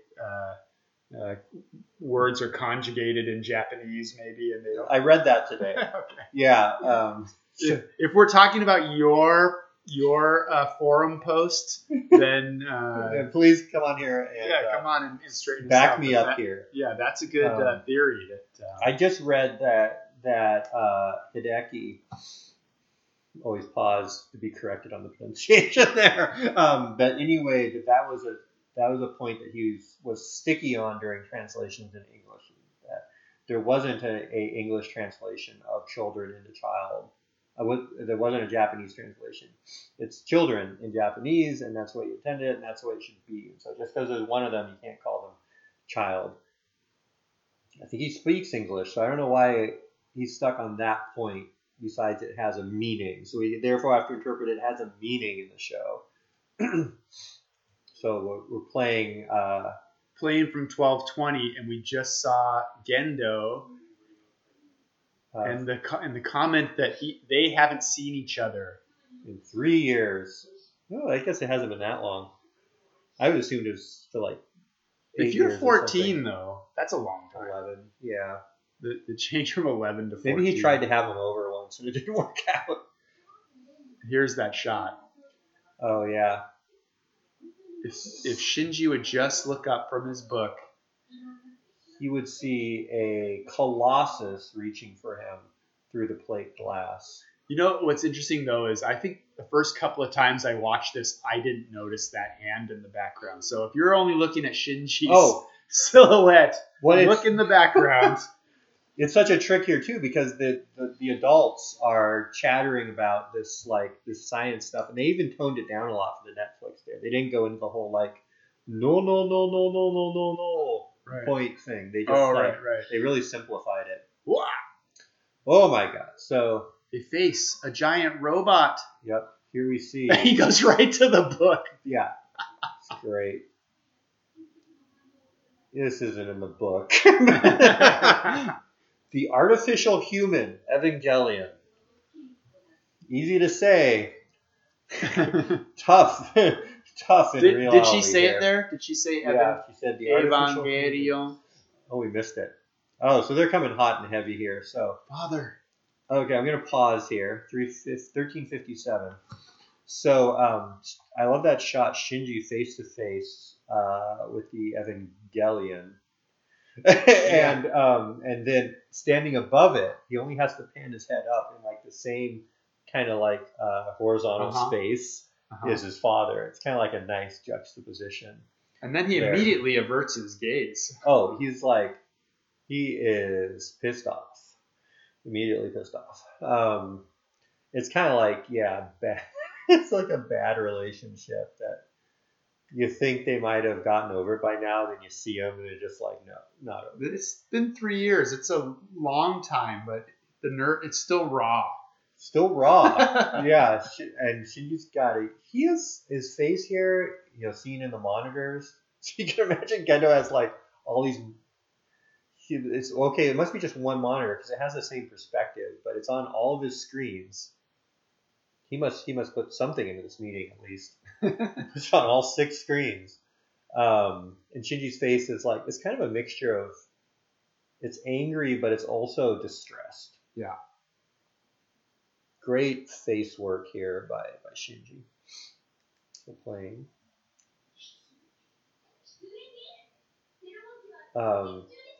Gendo doesn't put much of a pause in for emotionality there. He kind of smirks a little. Like, predictable, right? Ray's in no condition. It's got no pilot. So they're just arrived. Yeah, they got the big reveal here, like, oh, Shinji's meant to drive this thing. What? Which is terrifying to him. He literally just got here. Just sitting in the cockpit. Nothing more. Interesting. Because from her perspective, she's interested if it's even going to run. Right. Because that's what they were talking about in the elevator. They haven't gotten this thing to run even. Right. They built this whole thing. And this Ray character, it took her 7 months to synchronize with it even. Why did you send for me? For the reason you're thinking. Gendo, he's as smart as they come. He's very logical. He doesn't what do they say, cater to fools in his talk with Shinji here. You just buy the books. Yeah, you can be as broken up as you want. I called you because I needed you. Oh, good. Okay, good. Well, get in the robot. Shinji's like, I think Shinji thought Dad called for him because maybe he wanted to be Dad again. Yeah, he wanted. But it was no. You're the one that can drive this thing. You're the only one. Like, when are you gonna hug me? Get in it or get out. So I'm gonna pause. Okay, I'll wait one more second. Here we go. Pausing at 15:43. I love this, boy. We got a heavy conversation between a kid and his dad who clearly have some baggage between them. And then these poor worker guys in orange are like, ooh, should we be here for this? Like, I like this guy's got these heavy cables. He's wearing his like gloves. He's handling these cables. He's obviously got stuff to do. It's a big moment. Angels attacking. You know what else I just thought of is these guys know who Shinji is, right? Or do they not? Because remember, again, not trying to spoil anything, but later, like Shinji is surprised that all the kids know who he is. Oh, really? But is that because they know because of the fights that are coming? Trying not to spoil again, but I think that, or does everyone know who Shinji is because I think word got out because of that fight. Okay. And because I think it's that one guy, one of his 2 buddies that develops who's like, he's an otaku, right? He's a real geek for the Evangelion stuff. And he like has a special ability to figure it out because his dad works there and he like hacked his dad's files and got into his files, and so like he kind of figures it out. And we'll introduce those characters probably next episode. Yeah. But we get into another side of the show, the Japanese high school drama that my understanding is you can't make a anime series without including a high school drama element. It's part of the anime, union code. But so these dudes witnessing this unfortunate, awkward incident father son here. But I love that just for, and I Should think we I've go? mentioned it before. These guys there are other people that live in this and Right. work in this organization. You don't see them often. Right. It's almost like the characters in the show, like psychologically, it's like the characters in the show are so fixated on their own internal worlds, each of them, that other characters are just strictly in the background. We'll play here. Yeah. So yeah. Meanwhile, Come. outside, the Boom. angel is messing stuff up. So we have a bit of Gendo internal banter with himself there. He says, "Figured out." I get the feeling that Get in. Shinji looks to Masato for support and does not find any. But I've always kind of taken this as she has a read on Shinji a bit already. Yeah. And she kind of already, because they are kindred spirits. Don't run away. Not from your father, and don't run away from yourself. Like, she's already figured it out. This is what this guy is suffering from.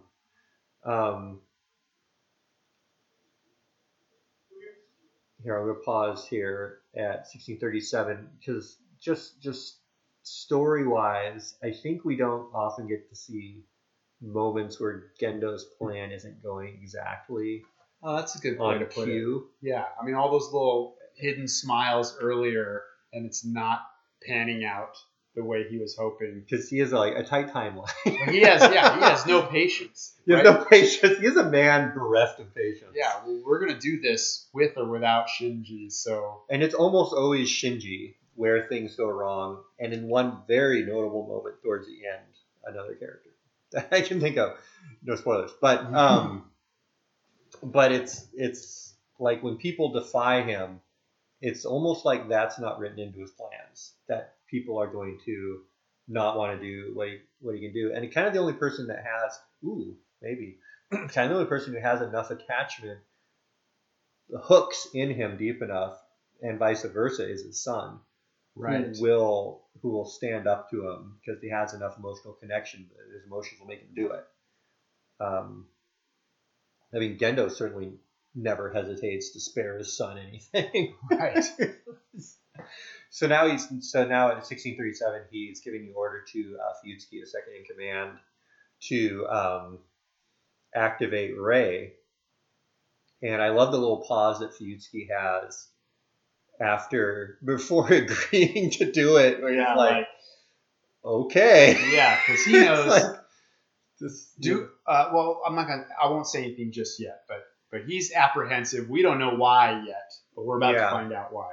But it's a wise play by Gendo here. I think he's got it. I don't think he's planning on sending Rei in that thing. No. I think he knows. He has Shinji pegged. Yeah, he knows the whole fold, because he knows a normal human couldn't let that happen. Right. He's just gonna lay a guilt trip on him, basically. Yeah, he's gonna power dad this out here, make his son get in the role. Anime shadows over his face, flashback, and here we go. He says, "I knew it. No one wants me." Again, it's Shinji's whole thing is he doesn't want to disappoint people. And we had a whole bit going into this of like, Shinji being frustrating sometimes, and this is like prime Shinji. So Shinji, now she looks familiar. Look at his face, pausing at 1728. Look at his.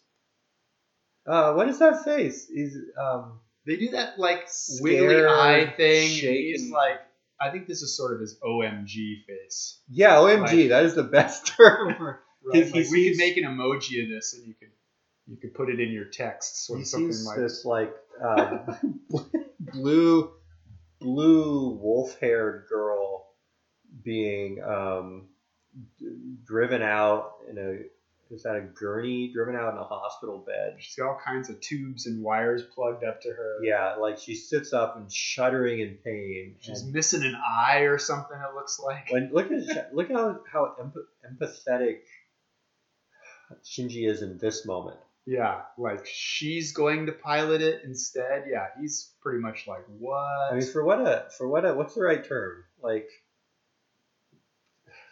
savant he is regarding emotions and all, and other, like you pull Ray out and he really feels for her. I wonder if we have any example of that happening in a. Oh my goodness! Did you see? I'm sorry. Pausing at 1733, we see the geo front collapsing on itself. Did you see the explosion up top? It only showed for a moment, but it you have the cross go up into the sky, and then you have an X of explosion that you can mostly just see from the lights going out in the city. It's beautiful. I've never seen that before. As apparently the angel above can now just summon fantastic explosions. Like by remote or something. Yeah. I can just say explode here. And we don't have a sense of it yet, but it would be a significant, like, shaped, directed explosion in order to penetrate down into the geofront. Like, almost unbelievable. And here's a critical moment. So, injury to injury. Ray's thrown from her bed, and then... Oh, my goodness. Oh, we get Gendo smiling. The Evangelion just saved Shinji's life and Ray's, I guess. Oh, look, it tore... Did it save Ray's life, too? Man, I wish we didn't have a no rewinding policy. We're not rewinding, but... Now, here's Misato saying, is it trying to protect him? And then, okay, we'll pause there. This will work. I say, yeah, this will work. And I was talking about this earlier today, but like, imagine you had put a robot together and it's not plugged in or whatever, and then you really need tea, and you say, I really want tea, and then it walks to the kitchen, makes you tea, and brings it back to you. Right. Like, it's a miracle. It's preposterous that, to as far as Masayo knows, this is just a giant robot that, like, raised its arm with the power off and saved Shinji. Like, got his arm in the way of the girders that were falling from the explosion. And I think that was a wake-up call for Shinji as well, right? Because now a combination of seeing Ray here, and this robot reacting in his benefit. I mean, it's definitely an example of him recovering rapidly from danger. Right. Like, physical danger, like, never stops this guy. I just don't think he has enough worldly, like, experience, I guess, to appreciate that he almost just got crushed there. Like, he's not gonna, like, have nightmares about that. Right. He just completely blows off. He's fixated on Ray, who's now strewn across the bridge here. Just looking, just such a terrible, sad shot here.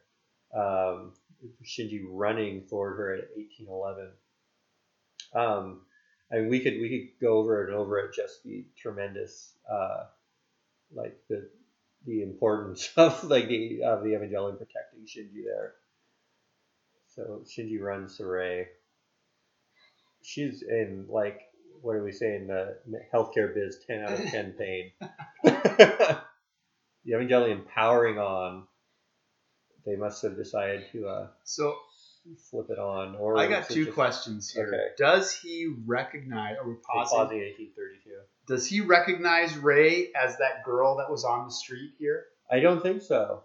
I mean, if he does, he doesn't say so. He didn't say so. He didn't. I think it's impossible for us to say, and I don't think so. And then the other thing is, I forgot what the other thing was. But I mean, he just. Yeah. Do we get to find out why Ray is so banged up right here? Yeah, we do. We do. Yeah. Actually, now I remember. It's a little ways on, but yeah. So no spoilers. But why is Ray all dinged up? We're gonna find out. It's 2 or 3 episodes away. There is an answer.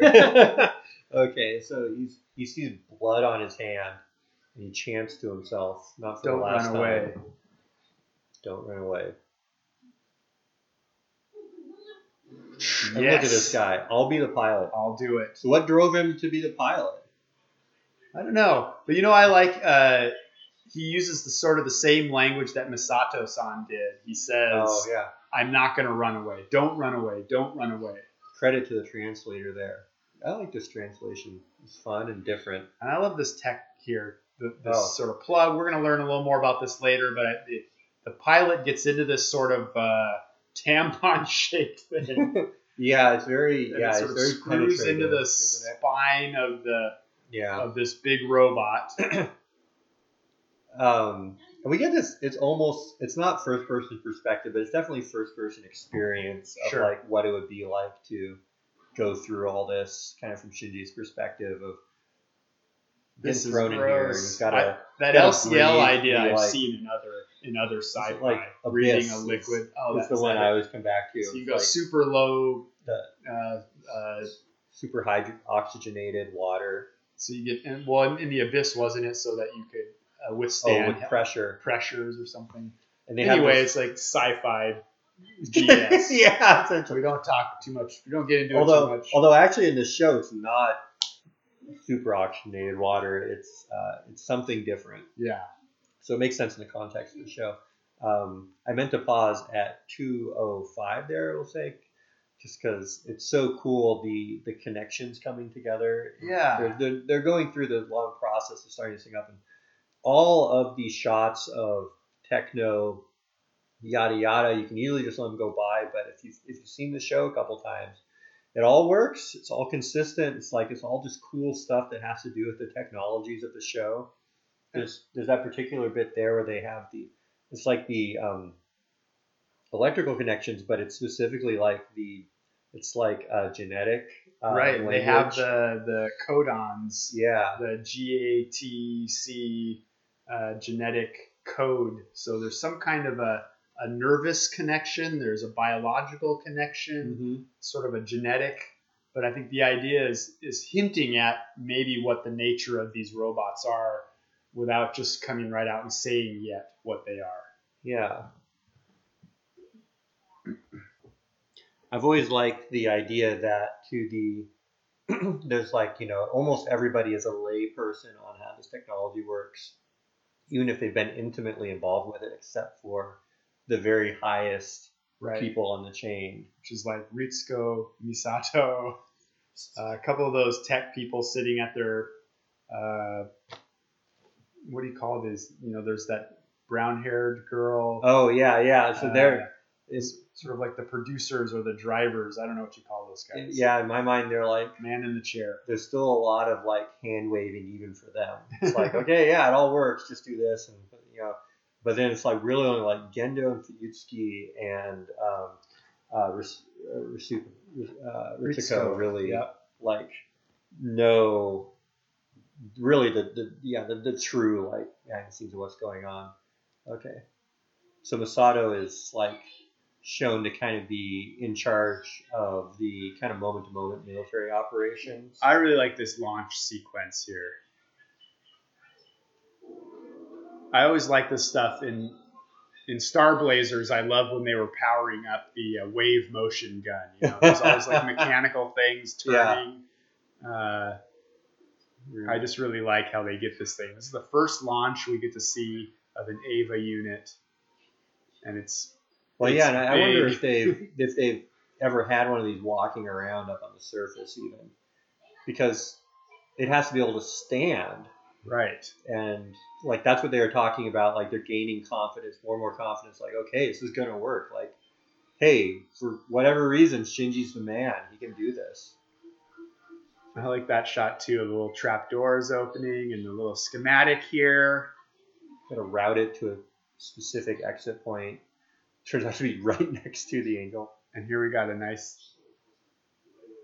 So Misato does her pause for safety. Fuyutsuki does his pause for safety. And the little smile. Gendo's got this. It's going the way he wanted.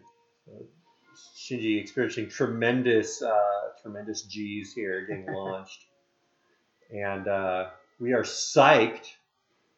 face-to-face combat. But wait a minute, there's only a couple of minutes left in the episode. There's not enough time. It's a brilliant trick here. What is going to happen? They are, staring each other down. Shinji terrified. The angel powering up its like chest ball. Shinji, don't die. To be continued. Oh, didn't you used to hate that when you're a little So kid? much. You're going to have to make sure to tune back in next Saturday morning for the stunning continuation of what seems to be a pretty good battle coming up. But they don't give it to you in the first episode. We should really find a way ad hoc here to use that trick for our episode. Right. Like if some amazing discussion that we. Yeah. Oh yeah. So the next topic, I titled it the appeal of Evangelion. The appeal of Evangelion. Or something as like an that. It's episode. not a very sexy title. I mean, I can come up with something better. Let's make a comment here Quick about comment, the credit yeah, sequence. the credit on the DVDs. Is it the DVDs or the Platinum original show? edition. Platinum edition. And I think the original, going all the way back, Yeah. they had a different ending credits. They had an adaptation of "Fly Me to the Moon." Yeah. Old Sinatra. Yeah. So we've been talking about it. It must be a licensing thing, but Netflix they just doing some background score, whereas it used to be Yeah. "Fly me to the moon and let me play among the stars." It's a weirdly off tone, Right. compared with anything you just saw in the episode. Right. Yeah. It's almost kind of silly or Yeah. whimsical lounge music. Yeah. At the end of every episode. So it does kind of change the feel of the show a little bit. It's not going to ruin the show for you. I don't think. You can stay with us and come back and listen to the next podcast episode. But don't quit the show just because of this. yeah, but purists or people who have been with Neon Genesis Evangelion for a long time know that Netflix has changed it here at the end. And we're guessing it's just a licensing thing. Yeah, and hell, buy a box set of the Platinum Edition. After you watch the Netflix one, or It's worth it. watch that instead. I mean, it did us fine for years and years. Yeah. I'm noticing a lot of translation differences. I still like this translation a lot. It's a little softer it's a little less wordy, it's a little less techy, it's a little softer on the characters. They don't sound quite as harsh to each other. So that probably means it's trying to be not as literal, I imagine, because that's often what happens when you try to do things literally. People sound a little off. This sounds less off. But I guess I love the one I've been with. So, and that's the buzz online I was reading today too. Is just people having a hard time adapting to a new translation. That's Sure. it's probably great. It's probably fine. And we talked about this before we recorded this episode. Anything that you watch that's translated is going to be there's a certain amount of subjective interpretation. It's already an adaptation, no matter so what. What I like to point out is reading the book Battle Royale. The American translation or the English translation that I read was terrible. Of the book? The book. Yeah. Like, it's really bad. But it's still a good book. And it just comes down to, it's not all about the language. I guess my touch point for that is Hans Christian Andersen. Oh, okay. The great Danish fairy tale author. Oh, of course. So he would write things in Danish or Dutch? Danish. And he was celebrated for the almost unearthly beauty of his writing. He wrote essentially short stories of fantasy. You'd know most of them no matter who you are. It's classic stuff. Actually, the original Little Mermaid was his. Although I guess there's some debate that there's a Japanese Little Mermaid that is very similar. Is there? Your mother told me that once. Oh. When I was taking Hans Christian Andersen during my Swedish language class. I wonder, this is funny. She kind of she's like, well, actually it's Japanese. Oh, interesting. Because I know my mom is also aware of the Little Mermaid as the Disney version being very Yeah. Disney. Whereas the Hans Very Christian sensitive Andersen to her version outcome, I think. is much more violent and has a sad ending. Well, that's Hans Christian Andersen. So he was a very Shinji-like individual, in that he was immensely popular and never really liked himself that much. But so far translation is good. I do wish that they showed the type. yeah. So The they're not. text on screen translated back, because you will miss stuff. Well, maybe we can make a point, because one thing that bugs me is I know those intertitle shots, Mm-hmm. the sort of like going to commercial and coming back shots. It's Oh yeah, they get, kanji like, written on the screen. I the know on title the of the yeah, I episode. know on the DVD they had subtitles for those too, and Netflix is not doing that. So my Japanese is not good enough to read them. Yeah. Maybe we can make a point to translate those. I think that they're always the title of the episode, but then don't they have two titles like during the thing? They have like one at one point, and they have another in the middle. Yeah, That's the one we're talking about. But I like the way they use those two as sort of a beat. oh, they do, yeah. So Kind of like turns. all these little things to appreciate. One last comment that I've got anyway is just about this ending sequence. So missing out on that song, "Fly Me to the Moon." You'll also miss out, in case we don't go over this 5 more times every time you see it. You'll also miss out on a couple different variations on the song, which are fun. I believe, if I'm right, that they had some of the voices, the ladies doing the voice work, sing some of them Oh, at interesting. some point. Like they had Ray's voice actress do it at one point. And then it also pairs really nicely with the imagery. We have this really fun kind of like James Bond like Silhouette. silhouette of, Yeah. a woman kind of turning slow circles, which last time we watched this, Steve corrected me on. You pointed out that it's not a woman slowly like treading water with her legs, Right. arms. She's actually sort of spinning. She's actually someone spinning. I kind of like the treading water, but now I'll never be able to see it. So, but it all kind of made this nice period, little like James Bondy, like this kind of old timey like croony song, and Yeah. So anyway, just look it up if you care, because it's kind of fun. I'm sure you can YouTube it or whatever. It's eminently YouTubeable. Oh, look, we talked long enough. It kicked me out. Maybe it's just because it was in the credits. Oh yeah, it's ready. Netflix is already queuing up episode 2. They want you to watch. We're not going to watch. So Doesn't cost next them episode anything. of this podcast, we're going to do a topic. Yeah, well, hey, I actually wrote it down. Did we talk about this at the front? That was 2 hours ago, so I can't quite remember. By the way, congratulations for Wow, yeah, we spending 2 hours talking about on a 23-minute episode. episode. So, I am proud. So yeah, we were going to alternate episodes, so to speak, and then topic episodes, because there's enough grist in Evangelion that you can dig down into just about anything in here. So our next episode, The Appeal of Neon Genesis Evangelion. okay, so we'll That's do. terrible. I'll do some studying. Maybe I'll get into the forums a little bit, try to see what other people like. We did talk quite a bit about what we like about Like here, we but- opened with it. Yeah, and I was just kind of wanting to dig deeper into that, and then maybe take like a more wider global, or at least fan based perspective on like, why is this so cool? If we It is. had fans already, you guys could ask questions. I don't Right. see that Send happening. those into the past for us.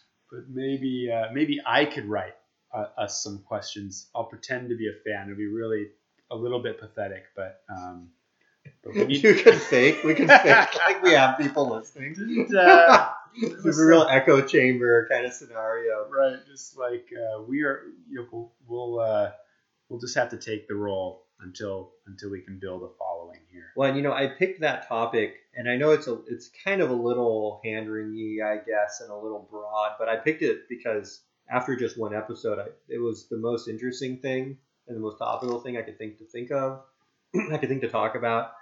And I think as topics go on, they'll turn more into like pertinent to things going on, or like larger plot threads, and then eventually we'll just start talking about like characters and their arcs and whatnot. So that's the idea.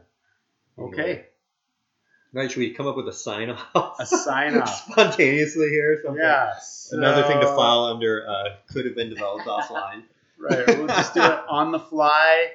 I guess just to review, my name is Steve. If you've forgotten, we're the Cousins Heirs. We love Evangelion.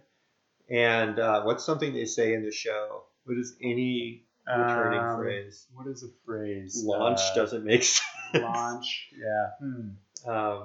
This was don't run away. Don't run don't away. Run away. Please don't. Don't run away. Come back. Join us. This is going to be a lot of fun. All right.